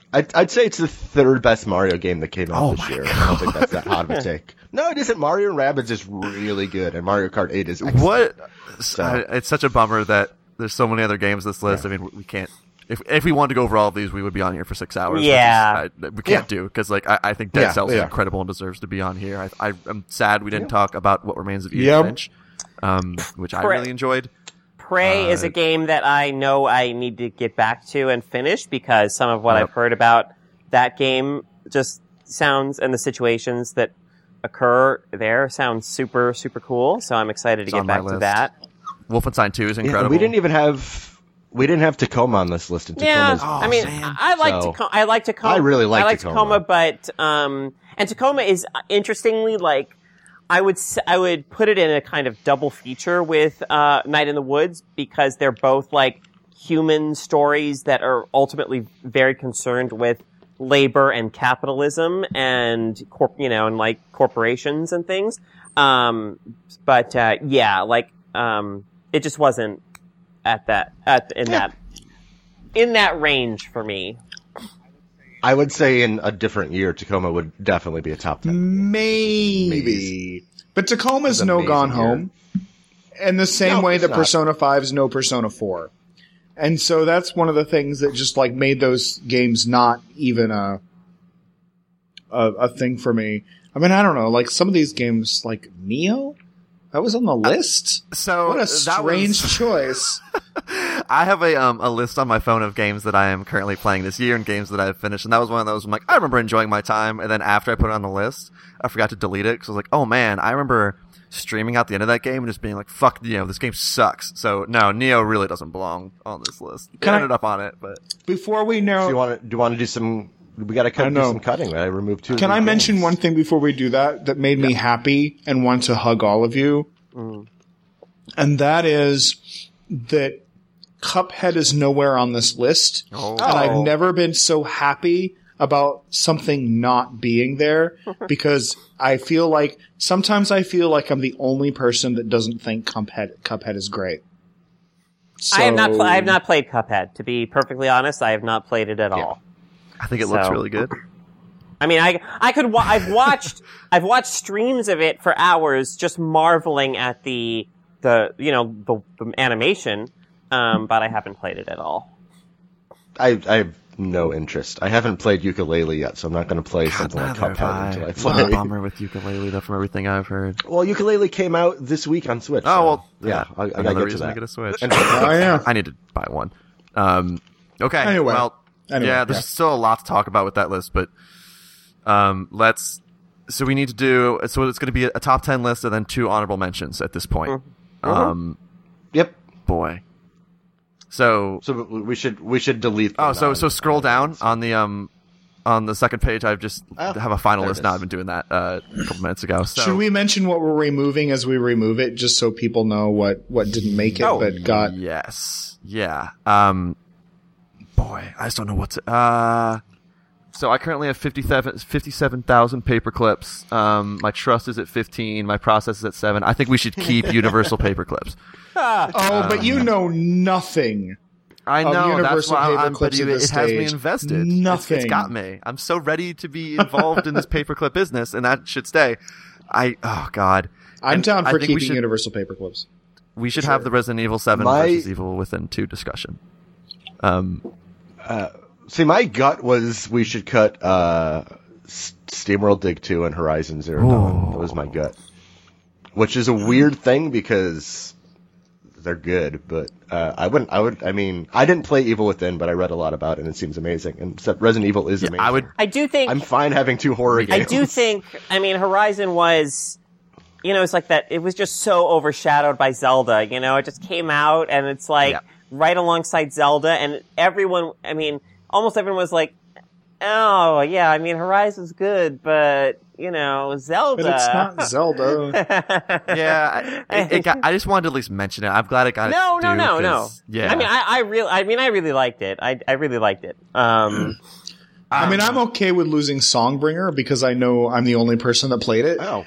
Well, that doesn't matter. It sounded incredible. It's really great, but I also think that of my choices, it's the weakest. So if we come to an impasse about what to lose, what 2 to lose, I'm not shedding tears over Songbringer. I feel like the 3 that we're looking at to lose are either Horizon Songbringer and SteamWorld Dig 2. Mm-hmm. Steam. I'd say I put a vote towards losing SteamWorld Dig 2, because because I trust Tom. I believe that it's a game that, like, just being mentioned in this list is like the reward, right? Like and it's like a totally great game that people should play, but maybe not one special enough that needs to be established on this list. Yeah. Well, okay. Well, Kevin, as you've played a chunk of Horizon. Would you prefer to have Horizon or Songbringer on this list? Well, it's almost unfair because Songbringer meant more to me than Horizon Zero Dawn, but I've also played a whole lot more of Songbringer than Horizon Zero Dawn. Yeah. So I don't know that the reason that I would rather see Horizon Zero Dawn off the list is because its sense of discovery waits a while, whereas Songbringer's sense of discovery is immediate. And that might be part of the reason why I'd go with Songbringer, but I feel like I'm not really being fair. Well, I as the person who even nominated Horizon, I'm okay with it not being, like, if we did this, sorry for everyone who's listening and not watching, if we did this and we just made these 2 honorable mentions instead, I would be, not the order of this list yet, but I'm okay having our 10 games be The Legend of Zelda, Breath of the Wild, Pyre, Resident Evil 7, PUBG, Hellblade, Night in the Woods, Universal Paperclips, Songbringer, Butterfly Soup, and The Evil Within 2.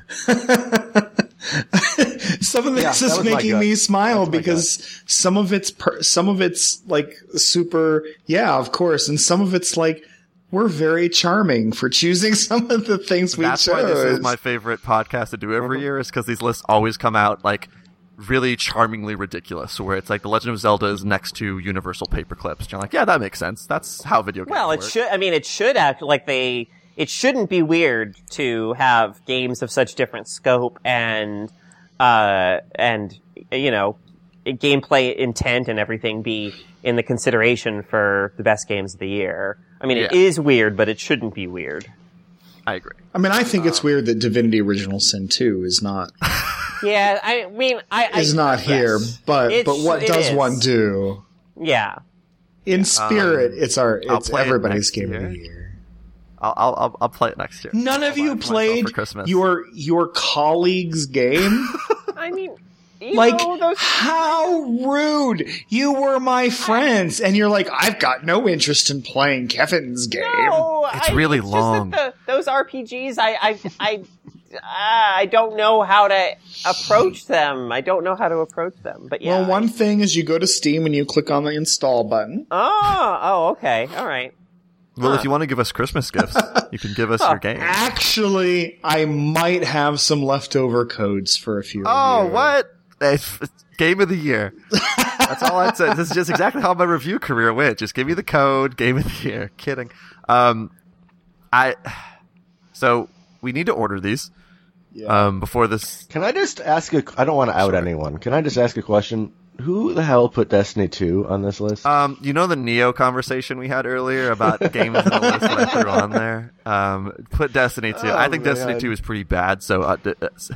okay, thank you. Okay. For whoever listened to this point and you heard me mention those two games as like in this list, mostly a mistake. Okay, I'm gonna say that as somebody who played Destiny 2 as a single-player game, as long as I enjoyed all of the words that were ever said out loud... in Destiny 2, I actually had a good time playing that. It would never, ever make a list like this for me, but I at least think it's an improved game, and the process of playing it was fun. I just didn't remember what it was like the moment I turned off the game. Which is, maybe I think, a problem. Writing in a video game. Yes, but it's also all year. Gorgeous, and it's also... really well paced from a shooter standpoint. So, yes. So I'm not going to totally knock Destiny 2. It's like a good 0.5 better than the original. Is it like a 7? It's like a 6.5 or a 7. Yeah. Well, 6.5 or 7 does not make this list. And yeah, the writing, Jesus Christ. It's so bad. I'm sorry if whoever wrote that game is listening to this. I don't think you are. So just like, I don't think David Cage is. It's really bad. It's very bad. David Cage would look at that and be like, "Who wrote those sentences?" Like, this is so deep. This is unheralded. God. Anyways, we have to get back to focus. Get back to this. So part of this list I think is correctly ordered in how I think this is going to go. From all the conversation we had earlier, it felt like Breath of the Wild had the most passion behind it. It's really my vote good. Might be Pyre. I know. Wow. That's your game of the year? You know what's? It's weird. I came into this not really knowing, and I'm not entirely sure. Like, it is between Pyre, PUBG, and Resident Evil 7 for me. And I don't entirely know. But you haven't played Breath of the Wild. I have not, so that could entirely flip. I haven't played a Zelda game since the last one I played all the way through was Majora's Mask. Which came out in 2000. Yeah, I loved it, and Ocarina of Time, and I love Zelda. I just haven't had Nintendo consoles in a while, which is my bad. I love Mario too, but okay. I do feel like, not to just like reveal it all now, I feel like that's the game that is going to get the most yeses for the best game of the year, unless I'm interpreting things incorrectly. Kara, what's your personal game of the year? My personal game of the year? Pyre. I mean, my personal game of the year is Butterfly Soup, but it's not. But I think Breath of the Wild belongs at the top of this list. No, I was just curious because Kevin and I our actual favorite game is Breath of the Wild, which is kind of when's that ever happened? Kind of but it's Well, like it's not just like the game I think should be. Like it's actually my favorite. I enjoy it the most. Right. Yeah, totally. Yeah. No, Zelda's probably going to be number 5 on my personal top five list. I'm just moving stuff around really quickly. I'm gonna throw something out there, and we're gonna kind of see how this lands. For people who are listening, it's funny. Every game that I look at on this list, I'm like, well, that should be high. Yeah, that should. That's be my high. Like it's every single because it's like what like I don't know what I would put 10 for this list because this is like this is a really good year. It really was. Yeah, better than 2016. I know. Sure. And 2016 was strong. That's the thing. Like, though. My favorite game from last year would be Game of the Year this year, too, because Imbroglio is better than Zelda. I forgot about that game. Yeah, I still play it every day. But yeah, Zelda is an all-timer. Okay, let me just read this list currently, and then we can adjust it from there. I moved a few things around. Mm-hmm. It's definitely not final. So we have Zelda at the top. So Zelda number 1, number 2, Pyre, number 3, Hellblade, number 4, Night in the Woods, number 5, Resident Evil 7, number 6, PUBG, number 7, Universal Paperclips, number 8, Butterfly Soup, number 9, The Evil Within 2, and number 10, Songbringer. This seems like a pretty good list, yeah. Yeah. I would sign off on that. I would move. Go ahead. I would switch Pyre and Hellblade. All right.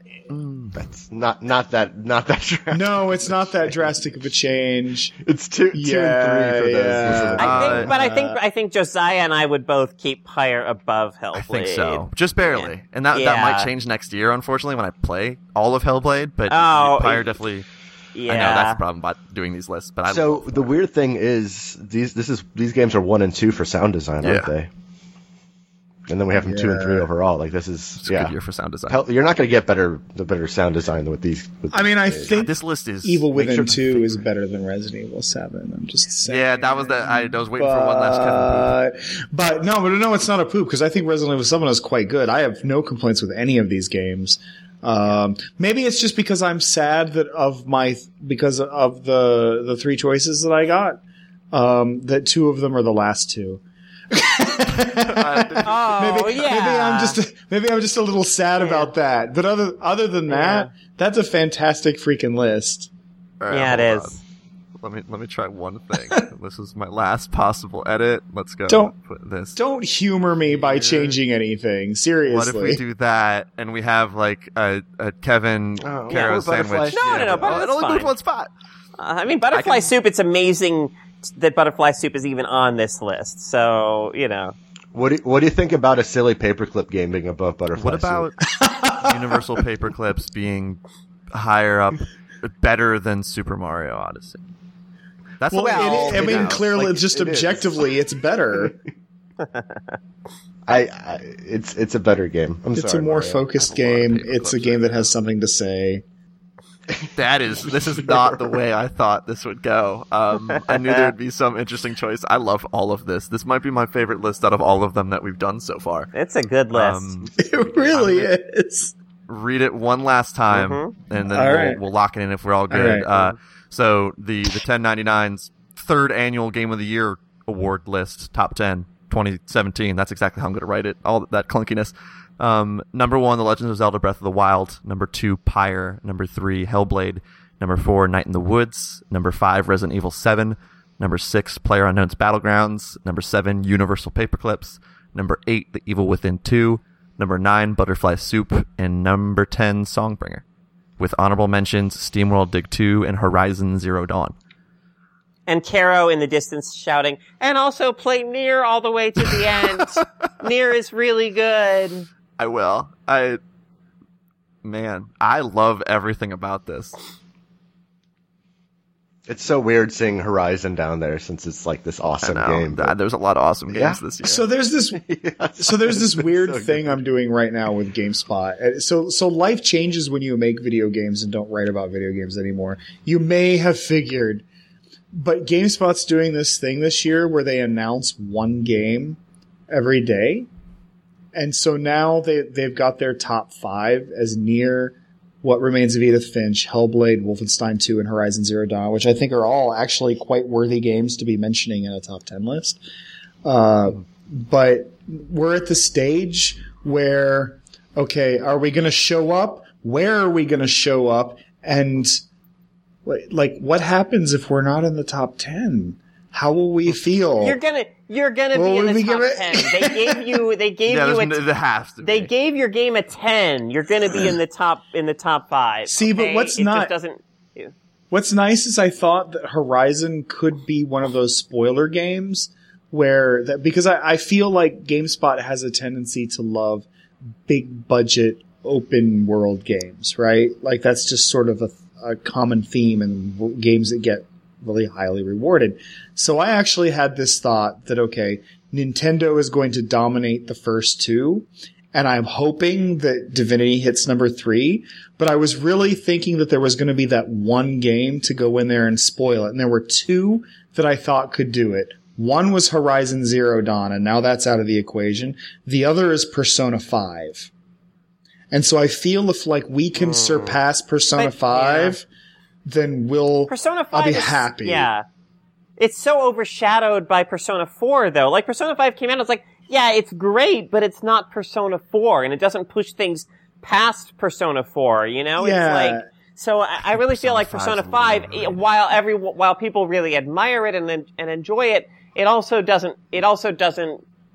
feels a bit like a letdown, or at least like not the revelation that 4 was. Right. And so the writing in that game is bad. Yeah. Well, and to be perfectly honest, I think there are 2 better JRPG. I mean, let's presume that we can call Nier a JRPG, which is what my mind classifies it as, but there's certainly some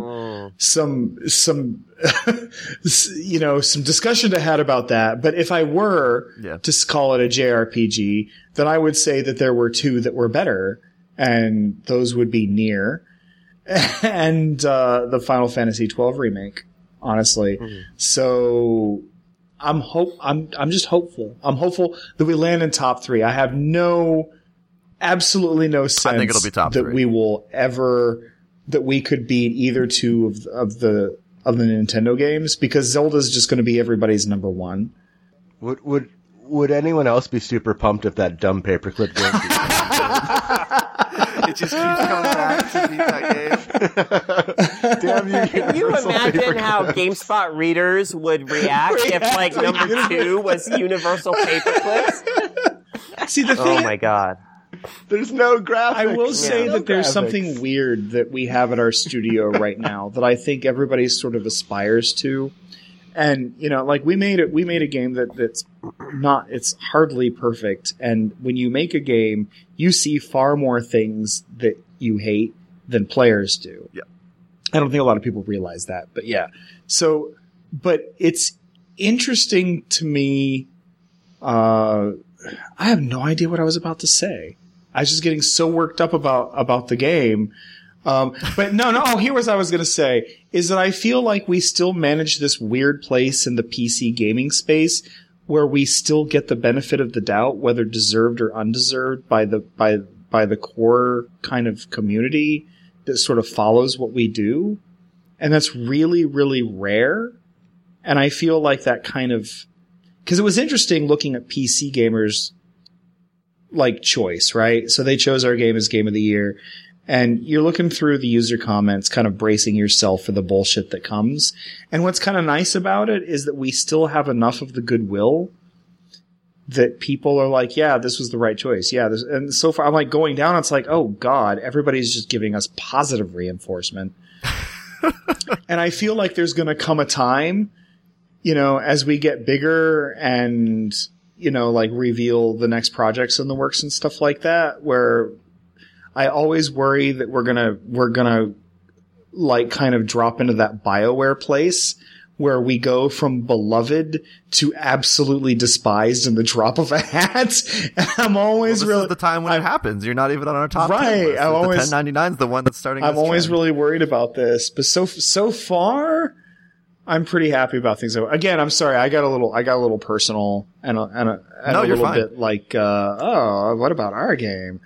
But well, I feel bad that we didn't talk more about that game because from everything I've heard, it belongs on this. But I know that none of you have played it, and so it would be silly for this game to show up on the list. Well, when we get our Christmas present codes, It's then true. we'll be able to play it, and then next year it'll be on the when we expand this list to games we totally should have played. And I do last hope year. you like it, because it's been a hell of a year for all of us at the studio, and it's been this huge, life-changing everything for me, to move across the world, and to suddenly and have no idea how the game you're working on is actually going to turn out. I had faith because I loved the original Sin.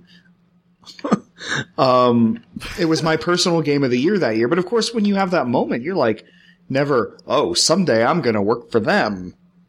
It's not like this was the thing. At the time, it was no, this is just the best game of the year. And it got totally overshadowed by, lesser things like Dragon Age Inquisition. Oh, man. And our game of the year that year was Shadow of Mordor, which was I'm still irritated about. We didn't even bring up But that that's a sequel in this conversation. Well, no, because it's not good. But I don't know. Although I do miss some of those those crazy conversations that Kara was talking about. My favorite being is Vanquish better than Halo 5 or Halo Reach. Still the most contentious conversation we ever had in those meetings. I'm still shocked that we didn't put Minecraft in the top 10, but now that Notch turned out, Yeah, maybe in the end that's for a while that wasn't aging well, but now maybe it's actually really aging well. yeah, we knew. Demon Souls is still the best choice we ever made, and I will believe that till the day I die. That in our time together, Demon Souls was the best choice over Arkham Asylum, Assassin's Creed 2. That wasn't Game of the... Oh no, that was Uncharted 2. Uncharted 2. Left 4 Dead 2 came out that year. I think we were very prescient in that one. Yeah. So, well, hopefully we are here too. Hopefully also this. Well, we took the safest, super awesome. But then on the rest of the list, we took chances. We sure did. Didn't take a chance at the biggest spot. And I hope that this scratched the itch of this old I think this conversation. list will stand the test of time. is it too late to choose Universal Paperclips for number 1? I feel like it's in our heart, it's the winner, but then our mind is telling us that Zelda should probably be at the top of the list. I'll edit everything out. I'll mix everything up so the entire conversation will just be about us talking about how Universal Paperclips is the best Game of all the time. year, which is How we all nominated it 3 times. just 2.5 hours of let me tell you something about these Paperclips. They're universal and they're the game of the year. I'm currently at 135,000 Paperclips. I'm going to probably leave this on the rest of the day. Dude, you cannot just walk away from that. You have to stare at it like you stare at the clothes dryer when you're drying your clothes, and you just can't tear your eyes away, and then something's gonna happen. Josiah, something will happen, and then you will have to make decisions. And if you don't, the game will let you know that you're slacking. Oh my god. I'm going to call everyone at 2 a.m. and be like, we made a mistake. This is the real best game of the year. Everything's happening. So yeah, congratulations to The Legend of Zelda Breath of the Wild, the 2017 Game of the Year, according to the 1099 podcast. So it's it's Overwatch, and it's Bloodborne, and all of that has aged well so far in my mind. Totally. So thanks everyone for taking 2.5 hours of your Saturday. Kevin, you are at FiddleCub on Twitter. We have Caro, you are at Carolyn Michelle on Twitter. Tom, you are at Tom Mc Shea. I'm at Josiah Renaudin. And man, hopefully next year will be just as good as this year, because this has been incredible. There's still so many things I want to play, and what I played already is some of my favorite stuff the last 5 years. Agreed. Yay. Video games are good. Everything else is pretty bad lately, but video games are pretty good. Which is a good and bad theme for this year. So thanks everyone again. Thanks everyone for listening. This is a long podcast. Hopefully tune back in for the next episode of the 1099.